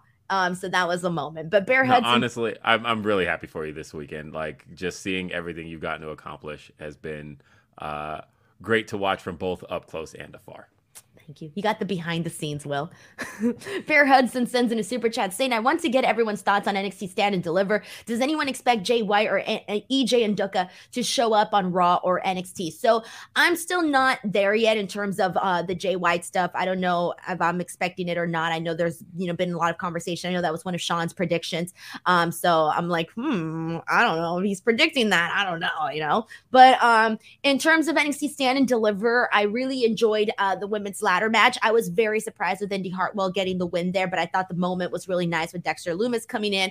But it was a very interesting, I thought it was a very interesting decision, given that I thought Roxanne Perez was a really strong champion, and I kind of did feel a little bit bummed out that they really kind of didn't give her that much time as champion. But I'm like, okay, I'm interested to see where the storyline is going here. I just hope it doesn't,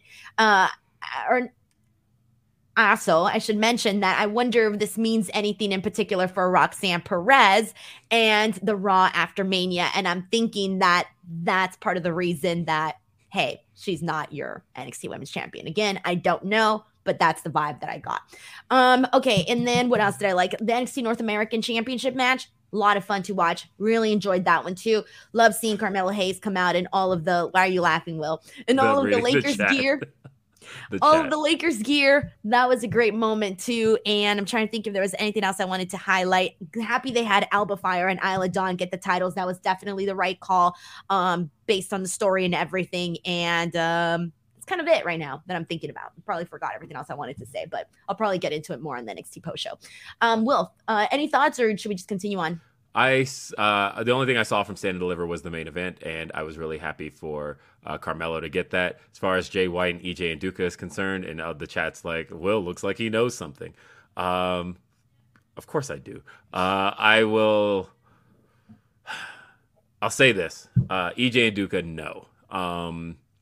And if you ask me, my confidence in that, 100%.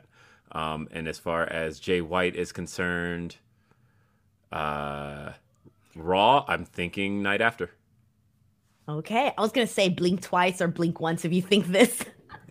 All right. Thank you so much to Bear Hudson for sending in this super chat. Now you got everyone's hopes up, Will, by the way. So if this doesn't happen, we're going to have to come back and yell at you. Go ahead. And if it does happen, then we can come back and celebrate you. Reggie Simmons said, look, you look confident. You're like, all right. You're very confident. You look like that didn't bother you at all. I think that's telling us everything we need to know. Well, I don't know if he shows up Raw after, but I do think he's WWE bound. I'm pretty confident in that.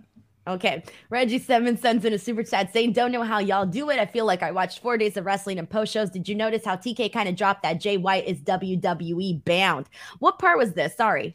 There was a question that Righteous Reg actually asked Tony Khan in the media scrum, where he asked about signing certain talents to contracts. But I noticed one of the answers Tony Khan gave was that he said that he is not in the business of signing away talent from his business partner, from his business partner specifically. He said that. I mean, from his business partners. Yeah. And he said, I'm not in the business of signing people from my business partners. And so that tells me that he did not pursue any conversations about taking Jay White away from New Japan. And if that's the case, because that's a business partner. And so if that's the case, Jay White left headed one direction, and we know where that is. Interesting stuff, guys. Reggie Simmons, thank you so much for the super chat. Much appreciated. Okay, and we got another one here from Izzy05 who says, I love the Cena match, but I'm biased. I'm 22, so I grew up on Cena. And it was my first time seeing him in person. I geeked out like I was 10 again. That was fun. It's always fun to see John Cena because, we don't get to see him that often anymore. He's Hollywood. You can't see John Cena. What are you talking about? Reggie Simmons sends in a super chat saying, and Shibata beat Yuta. He effed around and found out. Dude, Tony Khan looked like a kid in a candy store during that press conference. He was so freaking excited. That was kind of cool to see. He was so excited during that. All right, Mr. Higglesby sends in a super chat saying, what do you think Tony's announcement is?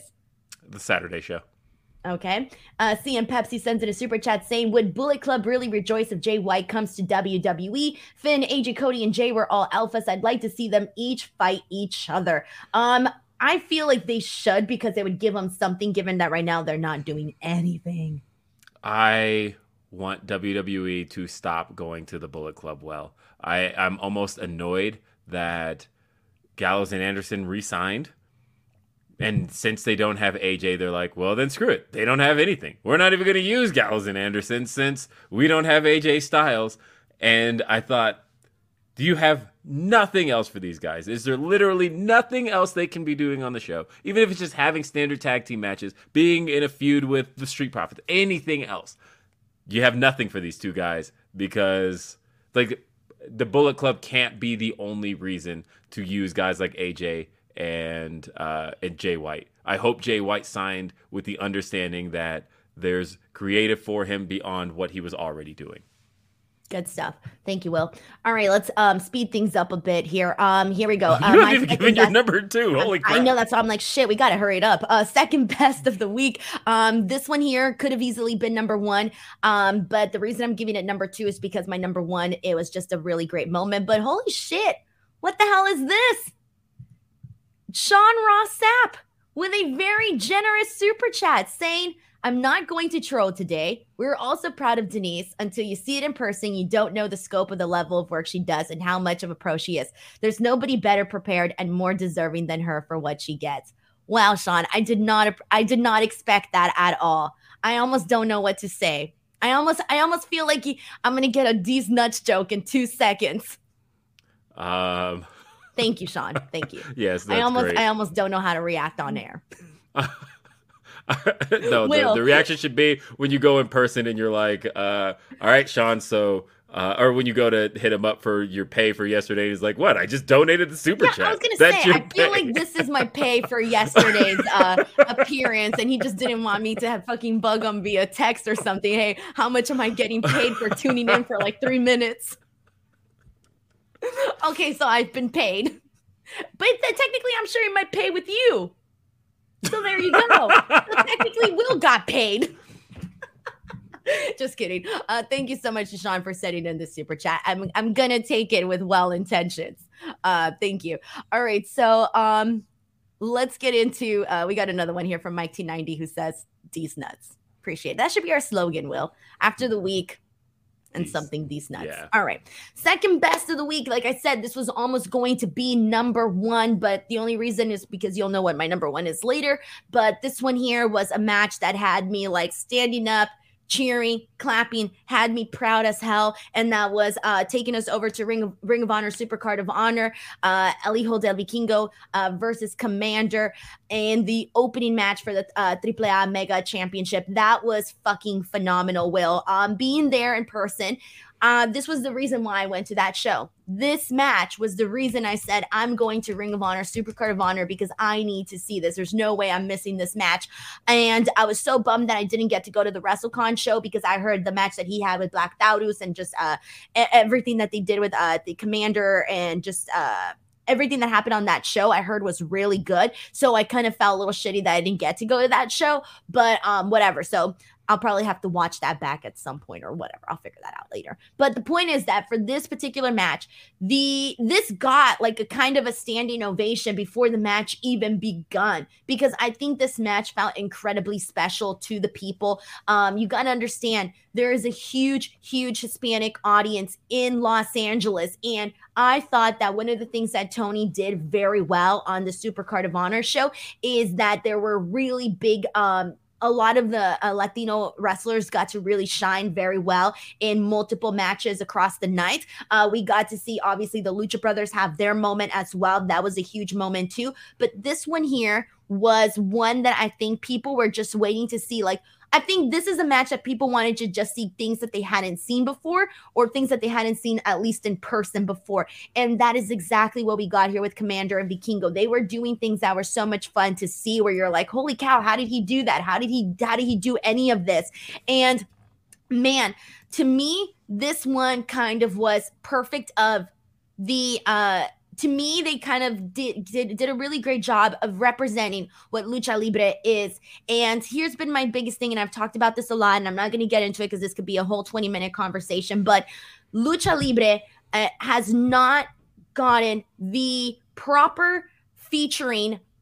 They have not been properly featured on any major American wrestling promotion in years, in terms of, I feel we're finally starting to see lucha stars, luchadors get their moments on these big shows. For a long time, we weren't really getting it, unless, you know, obviously Rey Mysterio was a game changer and he did so much and all of that. But for a long period, you don't really get to see people that, you know, have this background go out there and really be treated as like main event talent, not just your fucking jobbers on the card. And that's always been something that has been, you know, irritating to see, because you know the talent is there. And I'm so happy every single time we see people like the Lucha Brothers, people like Bandito, people like freaking El Hijo de Vikingo, Commander, all of these wrestlers, Santos Escobar. There's so many different people that I can mention right now getting an opportunity to actually showcase what we can do. And always, like, this felt, they did a really good job of making it feel like a big deal, making it feel like this was a must-see match, a must-see moment, where it wasn't like buried, you know, in the middle of nothing. No, this felt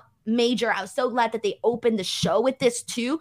I was really happy with a lot of what they did with Ring of Honor on that side of things as well, because I thought that was a big takeaway of the show, and also a really good know your audience, because that was actually one of my biggest criticisms for AEW Dynamite, the first Los Angeles show, was that they didn't put the Lucha Brothers on the main card for that Dynamite.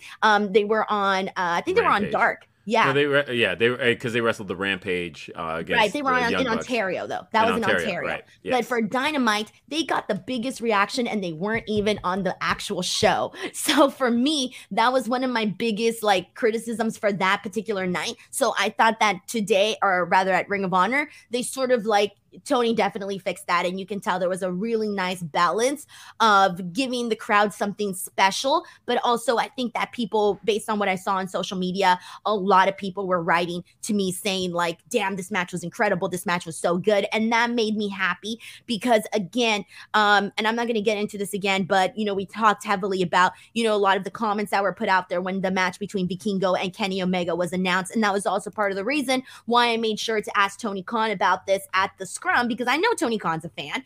And so to hear his perspective of how he felt seeing Vikingo versus Kenny Omega on Dynamite, and then also Vikingo versus Commander, I thought that was really cool to kind of hear his perspective from, you know, obviously he's a billionaire, he's a booker, he's a creative, all of this, whatever, right? But first and foremost is a fan. So I really liked getting that perspective. So that's my number 2. I'm just now seeing that match. I just watched it this morning while I was making breakfast, and it was everything everybody said it was. That's it. I loved it. It was great. Okay, and let's continue on. It's time now for our worst, and Will, I still don't have a worst. Can I be honest? I don't know what I'm going to pick for worst.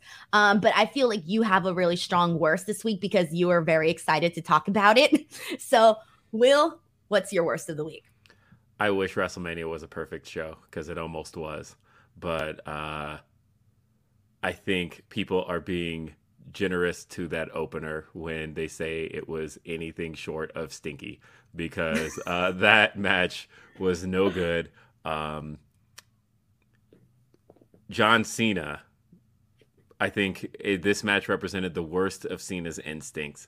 One, we've always joked about how loud Cena is in the ring, but it's now become a parody of itself. When John Cena is yelling out "headlock" as he's about to apply a headlock, it's like, stop it! You were seeing that on TV? Oh yes, he's so bad at it, and it's gotten at parody levels now, and he is literally calling all his spots in the loudest way possible.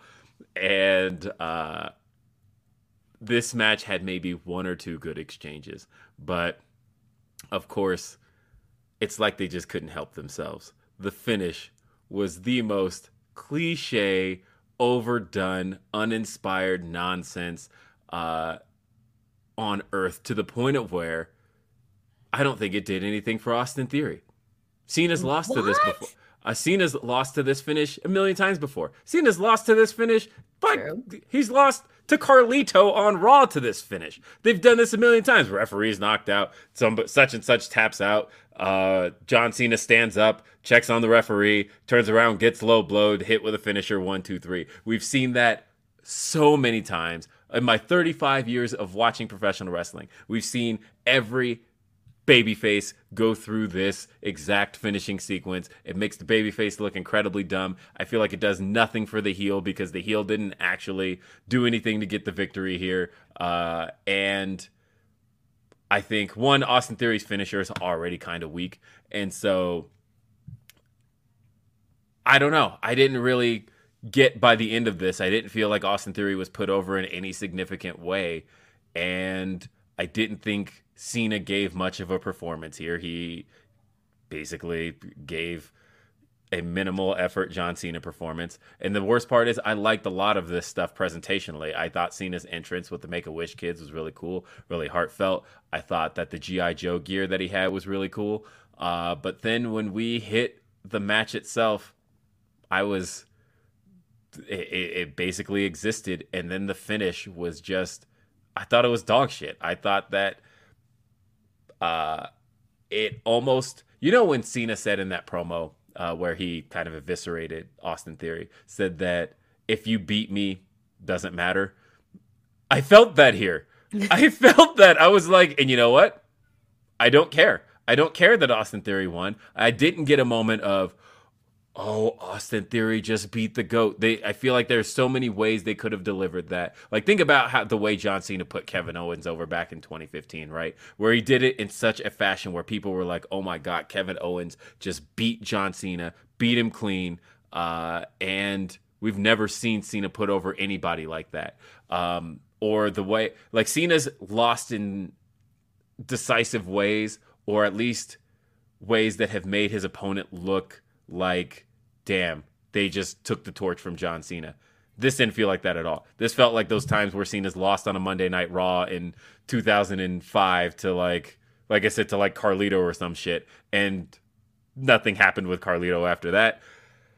I didn't like this. I didn't like any parts of this, and I hope they have a better plan for Austin Theory than that, because this wasn't it. I thought this was weak. I want to rewatch this match on TV because I felt differently about it in person. I thought in person it was kind of fun. The crowd was, I think what really helped is that the fact that the crowd was very, like I said, it was very generous in terms of they were reacting to everything, because I think people, they wanted to have a good time. It's WrestleMania. It's the opening match. And I do think that when you're in there and you're hearing the crowd react to things, I do think it changes your perception of, what you're seeing, where maybe on TV, if I were watching this on TV, I probably would have felt the same way you did. And I did feel, like I said earlier, I did feel that the booking of this match was very, very generic. When it's like we got the ref bump and all of this, I'm thinking, okay, well, this feels pretty laid out.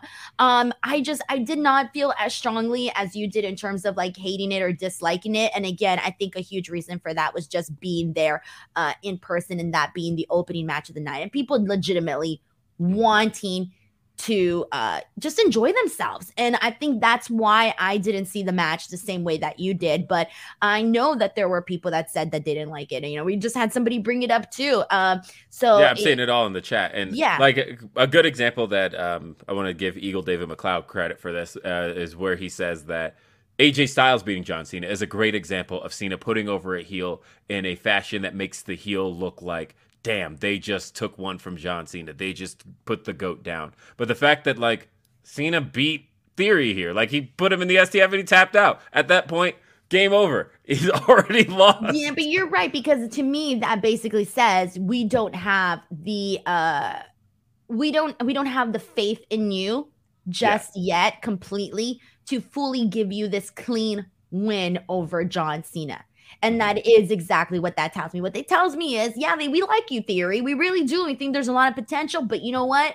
You're also not the guy right now. You're not technically the next guy right now. And that is what that finish tells you. Like, yeah, we like you a lot. You're going to have a great future. But at the same time, well, we're not ready to go all the way and give you everything just yet. Yeah, so that's pretty much what I felt in terms of the actual finish. We got a super chat here from Lab Glass who says, I'm catching you two live. Great job at NXT. Denise, Cena Theory almost put me to sleep. Man, I really need to rewatch this match on TV because holy shit, I almost feel like left out in this where I did, again, you know, I had my especially as somebody who didn't like Cena growing up because I when you were younger, because I wasn't even a John Cena fan. I know, I hated John Cena. And I love John Cena. Are you kidding me? In my early podcast days, that was like the thing I was known for was defending John Cena on the internet. And the fact that here I am right now feeling like Cena didn't bring it here, I can't believe that's how I feel, but I truly do. Yeah, I get it. All right. Well, thank you so much for your very passionate worst of the week. And damn, I feel super lame, Will. I really do feel super lame because I was looking at this. I was looking at, you know, obviously getting to watch Raw, getting to watch NXT, Dynamite. I didn't get to watch SmackDown. I haven't even watched the Hall of Fame yet. So for me, there wasn't anything that I can honestly say and sit here that I hated, that I disliked. And I feel like I need to give an answer, but I also feel like I'm kind of forcing myself to pick something that I considered worse. Like I'm looking at the Raw card, like the Raw show. And yeah, it could have been a stronger, you know, go home show into WrestleMania. But was there anything that I hated on this card? No. Everything was fine. It was straightforward. There was nothing that I hated on this show. NXT also very straightforward too. I mean, probably like the match that I was least interested was probably like Valentina Feroz versus Elektra Lopez. Maybe Hank Walker and Drew Gulak wasn't something that I totally loved. I'm looking at AEW Dynamite, and the only match that I didn't really care for was Dalton Castle and the boys versus the BCC. But that was a quick squash that led to so much more, and was just, that wasn't even to me, like the BCC was serving a different purpose, and this was just part of that purpose that they were serving. I thought Orange Cassidy versus the Butcher was just okay too. The one thing that I will say that I did dislike though when it comes to, but see, I also didn't hate it as much to put it on worst of the weeks because we had Ruby versus Willow and I loved that match, but I'm so tired of seeing the exact same thing at the end with the post-match angles with the running in of Riho and to me, I feel like we're seeing the same thing. Like you already know the Outcasts are going to be out there outnumbering, you know, whoever it is that their opponent is for that week. And then we always see, you know, the faces come out running out at the end. And to me, it's like, okay, we've done this now, the same thing, copy and paste for like 3 weeks back to back, I feel. So, but even then it's not enough for me to put it on my worst of the week. So I feel fucking lame, Will. I don't have any passion for anything that I thought was horrible. I didn't think anything was horrible this week. What do I do? I don't know. You don't have anything. Like, did you have any bad experiences this week, or has every experience been pretty good? Everything's been good. All right. Well, then we'll just look. We'll pick for Denise. Denise's worst pick. I don't have anything today. Like, I really don't. All right. Denise's worst of the week. We're just gonna say, fuck Rick Steiner. You know what? There you go, because I was irritated about that. And I made sure to speak about that on Twitter and stuff. Joey Grella says it. Worst of the week, Rick Steiner. Really, that's it. Honestly. I'm sorry, guys, by the way. Usually I feel very passionate about my worst of the week. But this week I just didn't have anything. And I don't want to.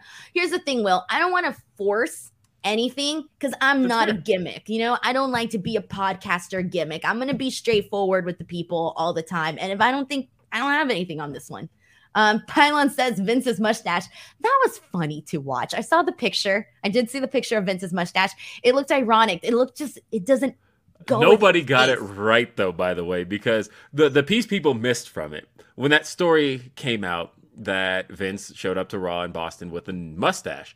There was all of this talk about like, oh my God, how does the mustache look? But there was another piece in that story that I feel people weren't isolated enough on, which was that they said he showed up with a mustache and a bad hair dye job. And everybody was so focused on the mustache that when the picture came out, and this man looks like Gomez Adams with this super dark hair and this super thin mustache. I think everybody was picturing like I'm pulling up the picture right now. Everybody's picturing the yeah, like the hair dye and the mustache. Okay, I have a question for you, an honest question. Do you think Vince, and the brows, why didn't you talk about the brows, bro? The brows. Yeah, like what is this? I don't understand what's happened here. Okay, but do you think Vince is doing the mustache on purpose to distract people from talking about, the other stuff? No, because I don't think. Do you think he's doing the mustache to distract people? I don't know. I think that. You can't look at this without laughing. I dare you. I mean, I think it was one of those for the first time in his life. He was sitting at home, not traveling to a wrestling show, not traveling on the road for WWE. He did the female version of getting bangs and dyeing your hair red. Exactly. He looked in the mirror and was like, I'm going to dye my hair and I'm going to grow a mustache. You know what? I don't blame him. I dyed my hair blue during the pandemic. So, you know what? I get what was maybe running through Vince's head. All right. Van Twinblade sends in a super chat saying, worst of the week, Shaza lives in St. Louis now. This chat brought to you by the fun to make Shaza versus SRS happen.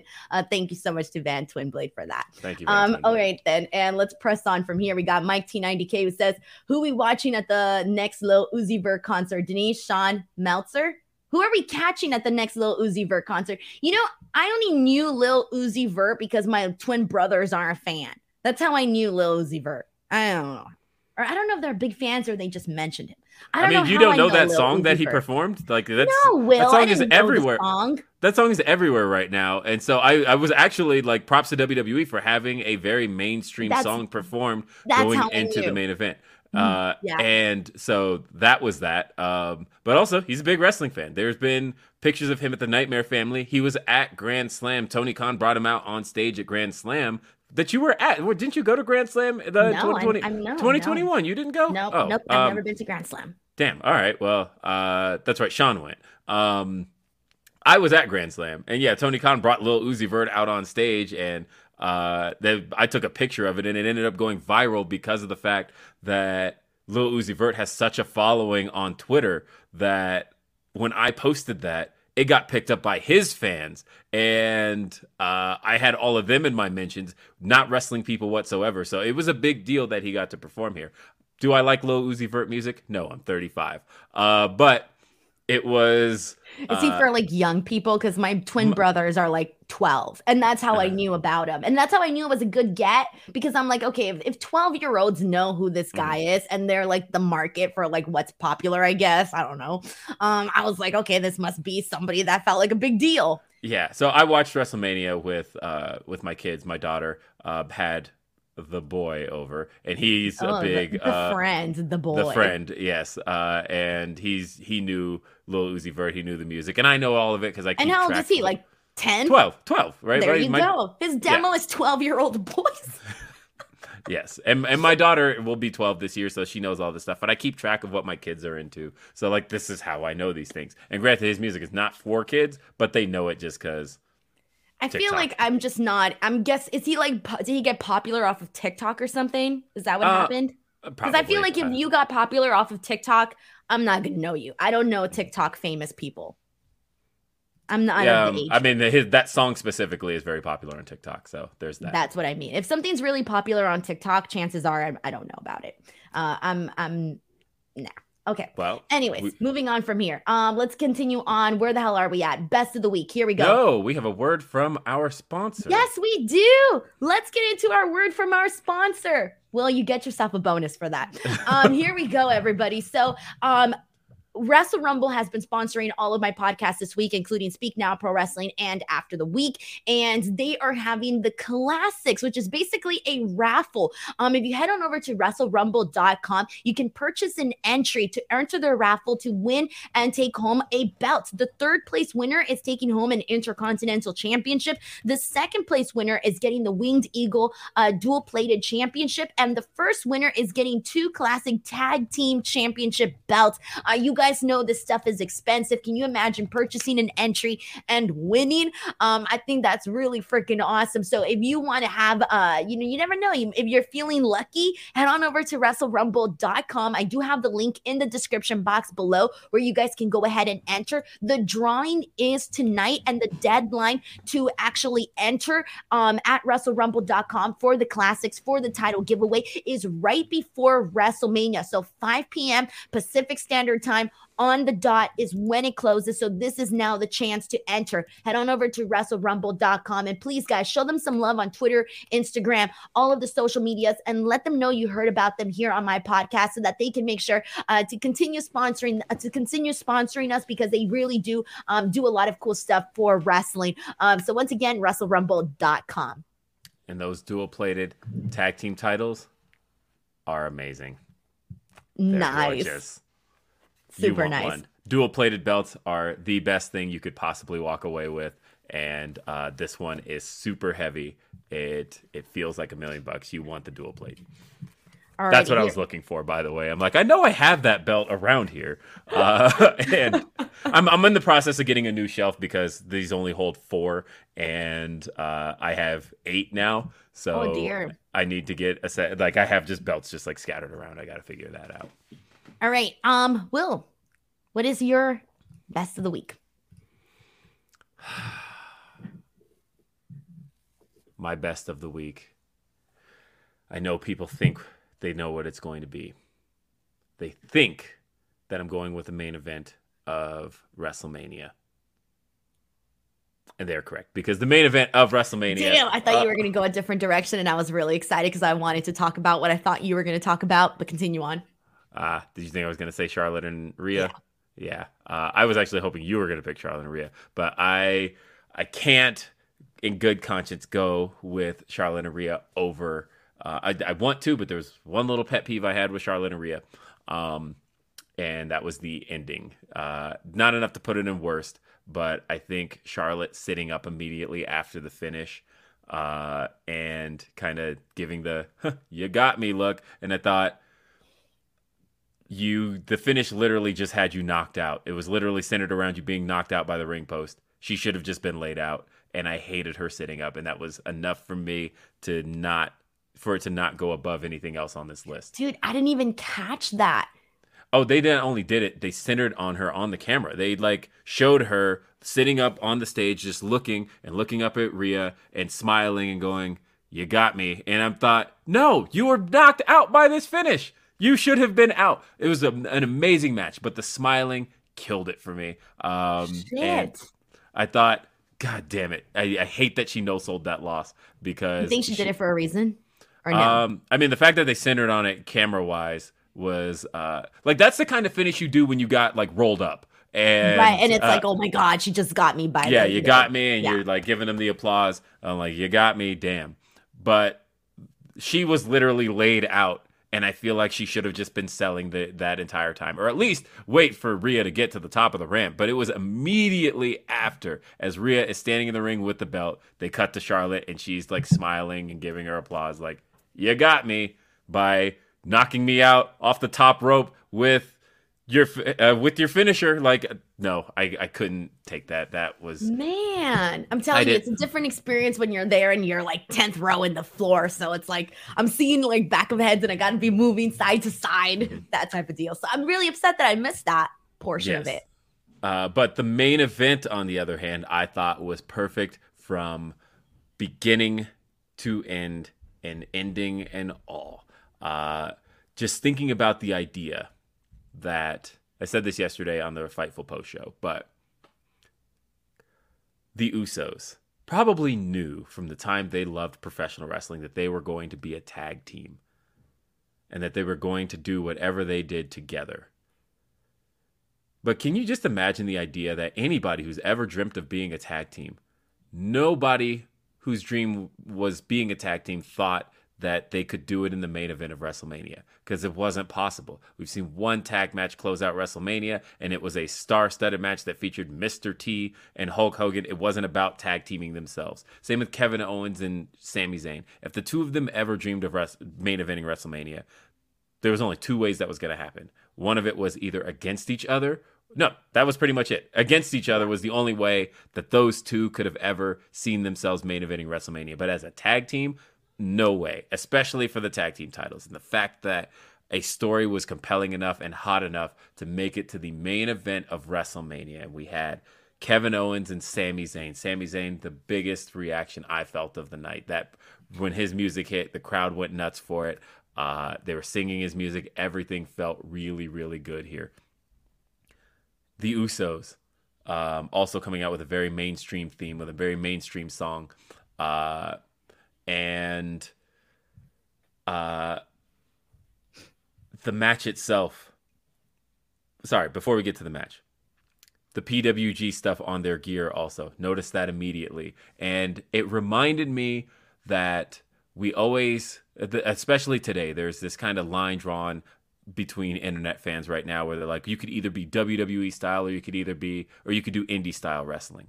And to see Kevin Owens and Sami Zayn, two guys that I became aware of via independent wrestling, and them getting to this stage and showing an homage to their roots in independent wrestling in Reseda, California at PWG, a place that you're very familiar with. And it reminded me in that moment, no, it's all a pipeline. It all goes together. Pro wrestling, whether we're going to the indies, whether it's coming from the indies, whether it's coming from the Performance Center, all of it leads one place, and they proved beyond a shadow of a doubt that you can do it. And that's all before the bell rang. The bell rings. This match is off the charts good. The storytelling was everything it needed to be. Them going for certain things off the bat, showing that there's real rage and animosity here. And then as the match progressed, you start to see the Usos get to isolate Sami Zayn, shouting at him, "You should have stayed with the bloodline. Should have just done what we said. This is your fault, Us." And then beating the crap out of him. And some of the near falls. I thought Sami Zayn kicking out of the 1D. I bought that. I fell for it. And Kevin Owens kicking out of the Uso splash, fell for that as well. The moment Sami Zayn gets tagged in at the end of the match is genuinely, from my point of view, watching on TV, and I've watched a lot of wrestling in 35 years, I can't think of a hotter tag I've ever seen in my life. When they did that big pan out shot and showed 80,000 fans on their feet screaming their heads off, and Kevin Owens hits the tag and everybody screams their head off, and he comes in and hits those 3 haluva kicks on Jey Uso and gets the pin 1, 2, 3. This was one of the most feel-good endings I've ever seen to a WrestleMania ever. This was up there for me with WrestleMania, with WrestleMania 30. Just a great feel-good moment. I thought this was the best possible ending for Sami Zayn. For him to be standing in the main event of WrestleMania, he got to finish the story. He got to do it with his best friend by his side. He got to do it with 3 of his finishers back to back to back decisively. And we go off, big pyro, big everything. I was so into this. I wanted to run into the streets screaming but because naked? this was I did. I wanted to just run out of my house celebrating. I'm like, can't do that. I have a podcast to do. So next WrestleMania, we're gonna see Will streaking at WrestleMania. But I was so happy. This was easily one of the best WrestleMania endings of all time. And even thinking about it in the moment, I can't think of very many better and more pitch perfect than this. All right, what have you got for me, Denise? So, Will, what I've got for you is that this was also my best of the week. And I'm going to say this now. I wanted to do an honorable mention with Charlotte and Rhea because I did think that match was freaking incredible. I thought they delivered so Would have well. been 4 on my list. Yeah, that's why I told you I wanted to do 4 or an honorable mention of some sort, because this was the one that I wanted to put. The only reason why I put Ray and Dom ahead of this one was only for the simple fact of the audience reaction. That and the special moment with the entrances and all of that. That's the reason why I put that one above it. But in terms of moments, it was more so a moment thing. But in terms of like match quality, that match was legitimately, that was up there for me for the entire night in terms of what I thought was just really good. And I thought they did a hell of a freaking job. And anyway, and that's a big time honorable mention there. I wanted to put it on the list, but my best of the week is also going to the Usos, Sami and Kevin Owens. And you mentioned right now, going back to the PWG days and Reseda, actually go further than that. I was going to the PWG shows at the Jewish Life Communities or Jewish Community Center. I forget if it was Jewish Life Community Center or Jewish Community Center in freaking Hollywood. This was a tiny ass little building, fit I don't even know how many people, but I was freaking going to those shows, seeing Al Generico, seeing Kevin Steen, seeing all of these freaking people. I posted the picture of that in that building on social media. You can find it up there on my Twitter page. And so I remember, and there's actually a story that I'm gonna save because I want to make sure if I ever interview Sami Zayn, there's this particular story that I have been wanting to share with him. It's something stupid, but something that meant a lot to me at the time. And I'm going to save it for the day that I interview Sami Zayn in regards to those PWG days. But with that being said, I started thinking like, oh my God, I was in that building numerous times watching them. It was a little gym. Like, it was practically a gym. I don't know what the hell it was. It was a center, I guess, whatever. And I remember being there and seeing them wrestle and all of this, right? And then I'm thinking like, I'm looking around when they came out. And I started looking around at the freaking SoFi Stadium, and I just thought, my God, to think where these guys were at and where they were performing and obviously doing, they're putting their heart and soul. It didn't matter that it was, X amount of people versus 80,000 people, whatever. To see the contrast and comparison of that was tremendous. And you're right. If they were ever going to wrestle WrestleMania, the most likely scenario, a main event WrestleMania, the most likely scenario was them against each other. To see them go out there and have this best friend moment, fuck, that's nice. I can't even, Will, think about this. Like, how lucky of a moment is that to go out there, be main eventing with your best friend? I can't even, and not even just best friend of 1 year, 2 years, where you guys both, started from the bottom. Now you're here, it's tremendous. And so because of that was really, I think, what catapulted this to be such a special moment, such for it to be the number one, to see them go out there. You mentioned the 3 haluva kicks, that moment where Sami Zayn had Jey Uso kind of down on his knees and he's kind of bringing up his head. That was so important. And to me, it was a little thing. And then getting him with those 3 haluva kicks was really just a cherry on top of all of this, man. Finally, them winning, that was phenomenal. But then also the media scrum. Will, I don't know if you've seen it just yet, but this was really great. So, they're out there only for 13 minutes, I think, talking to the media, and they have such a good bond. The video, by the way, I clipped it out too if you only want to watch that specific portion, but I clipped out the Sami Zayn portion that Sami Zayn and Kevin Owens portion, their whole portion on YouTube. But then I also clipped out another specific portion, which was the question that I got to ask Sami, because it was during this that I thought he not only gave a really good answer, but we also saw a really funny interaction between him and Kevin Owens. I asked Sami Zayn about, people calling him the MVP of WWE and asking him how that feels in terms of validation for his validation, right? And so he gave a great answer, and it was the most Sami Zayn answer that you can get. And then on top of that, he had this really hilarious interaction with Kevin Owens and about the Snickers and all of this. Really take your time to watch that one because it was really enjoyable to see. You're literally just going to see 2 friends having a good moment, this and that. On top of that, They did talk about PWG. They did talk about Super Dragon. I was so happy that they actually mentioned Super Dragon specifically right at the top, right at the beginning, because it was the first question that was asked. And then at the end, they also spoke about Mark and Jay Briscoe. And they said, at the beginning, we said if it wasn't for Super Dragon and PWG, we wouldn't be here. But two other guys that we wouldn't be here without was Mark and Jay Briscoe. And that was a really good moment, too, just to kind of close out the nights, giving people, the proper due, right? So all of this top, bottom. Yeah, you got to watch this, Will. Like, it's 13 minutes. Watch it. I think you'll really enjoy the press conference with them. That was definitely the highlight in terms of what we got for the press conference, for sure. So yeah, it had to be my number one, hands down. We got a couple of super chats here from this one's from Dream Ninja 77, who says, I took it like Sasha smiling after her Bianca match, proud of what they did. They just didn't have focus. They shouldn't just have focused on Charlotte at all. It was my favorite match, says Dream Ninja.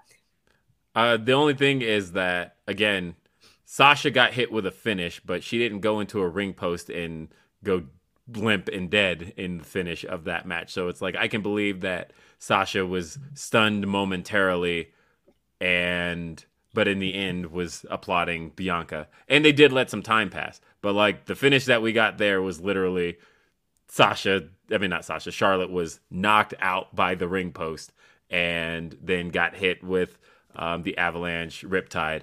And so it was one little thing, but bell to bell, I think that's one of the best women's matches in WrestleMania history.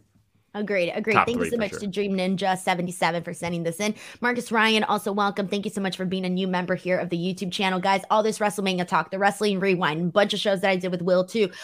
There on the members only tab, you get to watch all of the WrestleMania recaps that I did, rewatching all of them from 1 through 38. Thank you so much to Marcus Ryan for becoming a new member. We got another super chat from Dream Ninja 77 who says, Rhea and Charlotte was my favorite match, but the main event was pure wrestling magic, much like Sasha Bailey in Brooklyn. It was just pro wrestling as an art. Thank you so much, Dream Ninja. And I think we can safely say that we both agree with that statement as well. And then, all right, so there you go. And AU says Denise got the best answer from Sami Zayn. Legit, Will. Go check out his answer. It's tremendous. I'll check that out. And it's tremendous. Insightful, but also funny and endearing, all of the things. So the guys, Johnny sends in a super chat saying favorite WrestleMania normal tag team match. I would definitely say WrestleMania.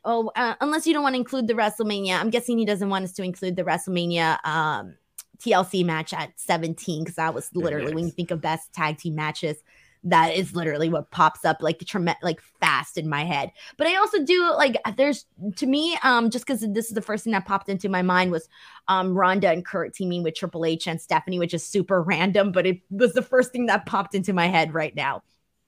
I just watched that yesterday. Damn it, I'll have to give that some thought. Stay tuned to my Twitter, because I'm drawing a blank right now on just like standard WrestleMania tag team matches that obviously wouldn't have included like a TLC or anything like that, or a special stipulation, or multiple teams, I guess. Yeah, I'd have to really give that some thought. Tim Weinbrenner says, hoping Gunther loses the Intercontinental title and they package him with a manager that helps his promo skills because he's so boring. I completely disagree, Tim. I thank you for sending in the super chat, but I completely disagree. I do not think he's boring. And I do not think that he should lose the Intercontinental title. Will, where are you on this? I don't think he should lose the title, because at this point, it's a really important reign, and I think he should top Honky Tonk Man, because Honky Tonk Man sucks anyway. So I think he should just beat that record, and I like it when records get modernized. So let's do it. Awesome. Just go all the way with him. Thank you so much to Tim Weinbrenner for sending in your hot take. We appreciate it. All right, guys.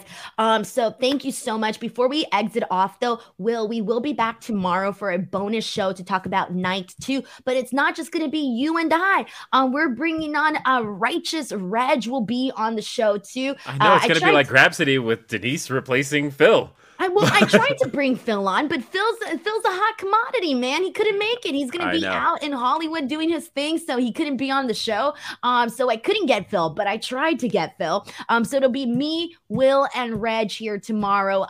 So as a fun bonus show, we'll be here talking about night 2 of WrestleMania, and that show is going to be at 9 a.m. Pacific Standard Time, which is 12 p.m. Eastern Time. Yes? Yes. Noon Eastern, 9 a.m. Pacific. Yes. Thank you. So that'll be up here tomorrow. And then, of course, WrestleMania Night 2 today. Guys, all of the Scrum videos from Night 1 are here on my channel. I got copyrighted, so please watch what you can because I kind of got screwed with the copyright stuff. But please give the video some love. Also, tons and tons of interviews that I did. They're up here. You name them. Rhea Ripley, Charlotte Flair, Bobby Lashley. Oh my God, I'm blanking on everybody that I talked to. There are so many people. Check those interviews out, guys. That is how I make my money back. I pay people to do my makeup. I pay people to do my hair. I pay people to come out here and for this event to shoot my content with me. And the only way to make that money back is you guys checking out those videos on YouTube. So please give those some love. And then we got one super chat here from Sean Gignac who says, most anticipated match of tonight. Obviously Roman Cody. And Will, I know you mentioned Roman Cody earlier today as well. But Will, where can the people find you? Where can people support you? All of that good stuff. Follow me on my Twitter. I just crossed 17,000 followers. And then actually I said that last night. Now I'm at 17,100. So, but either way, keep following me on my Twitter. And really just a thank you to everybody who's supported all the content that I've been a part of and have been creating this past week. It's been just a lot of fun. And this has been one of the most fun weeks in covering professional wrestling. And I'm always going to bring you more. I'm always going to keep doing more, whether it's on this channel, whether it's on Fightful or wherever else I'm doing things. You're going to keep seeing more of me. If you're sick of me, too bad. And just a big, big thank you to everybody who checked out this extended edition of the show because there's actually a great live turnout. And this is the most we've ever talked. But honestly, like, Denise has got to go. She's got a lot to do today. So thank you to everybody for tuning in. Seriously, thank you guys. Don't forget to subscribe to the channel. See you later.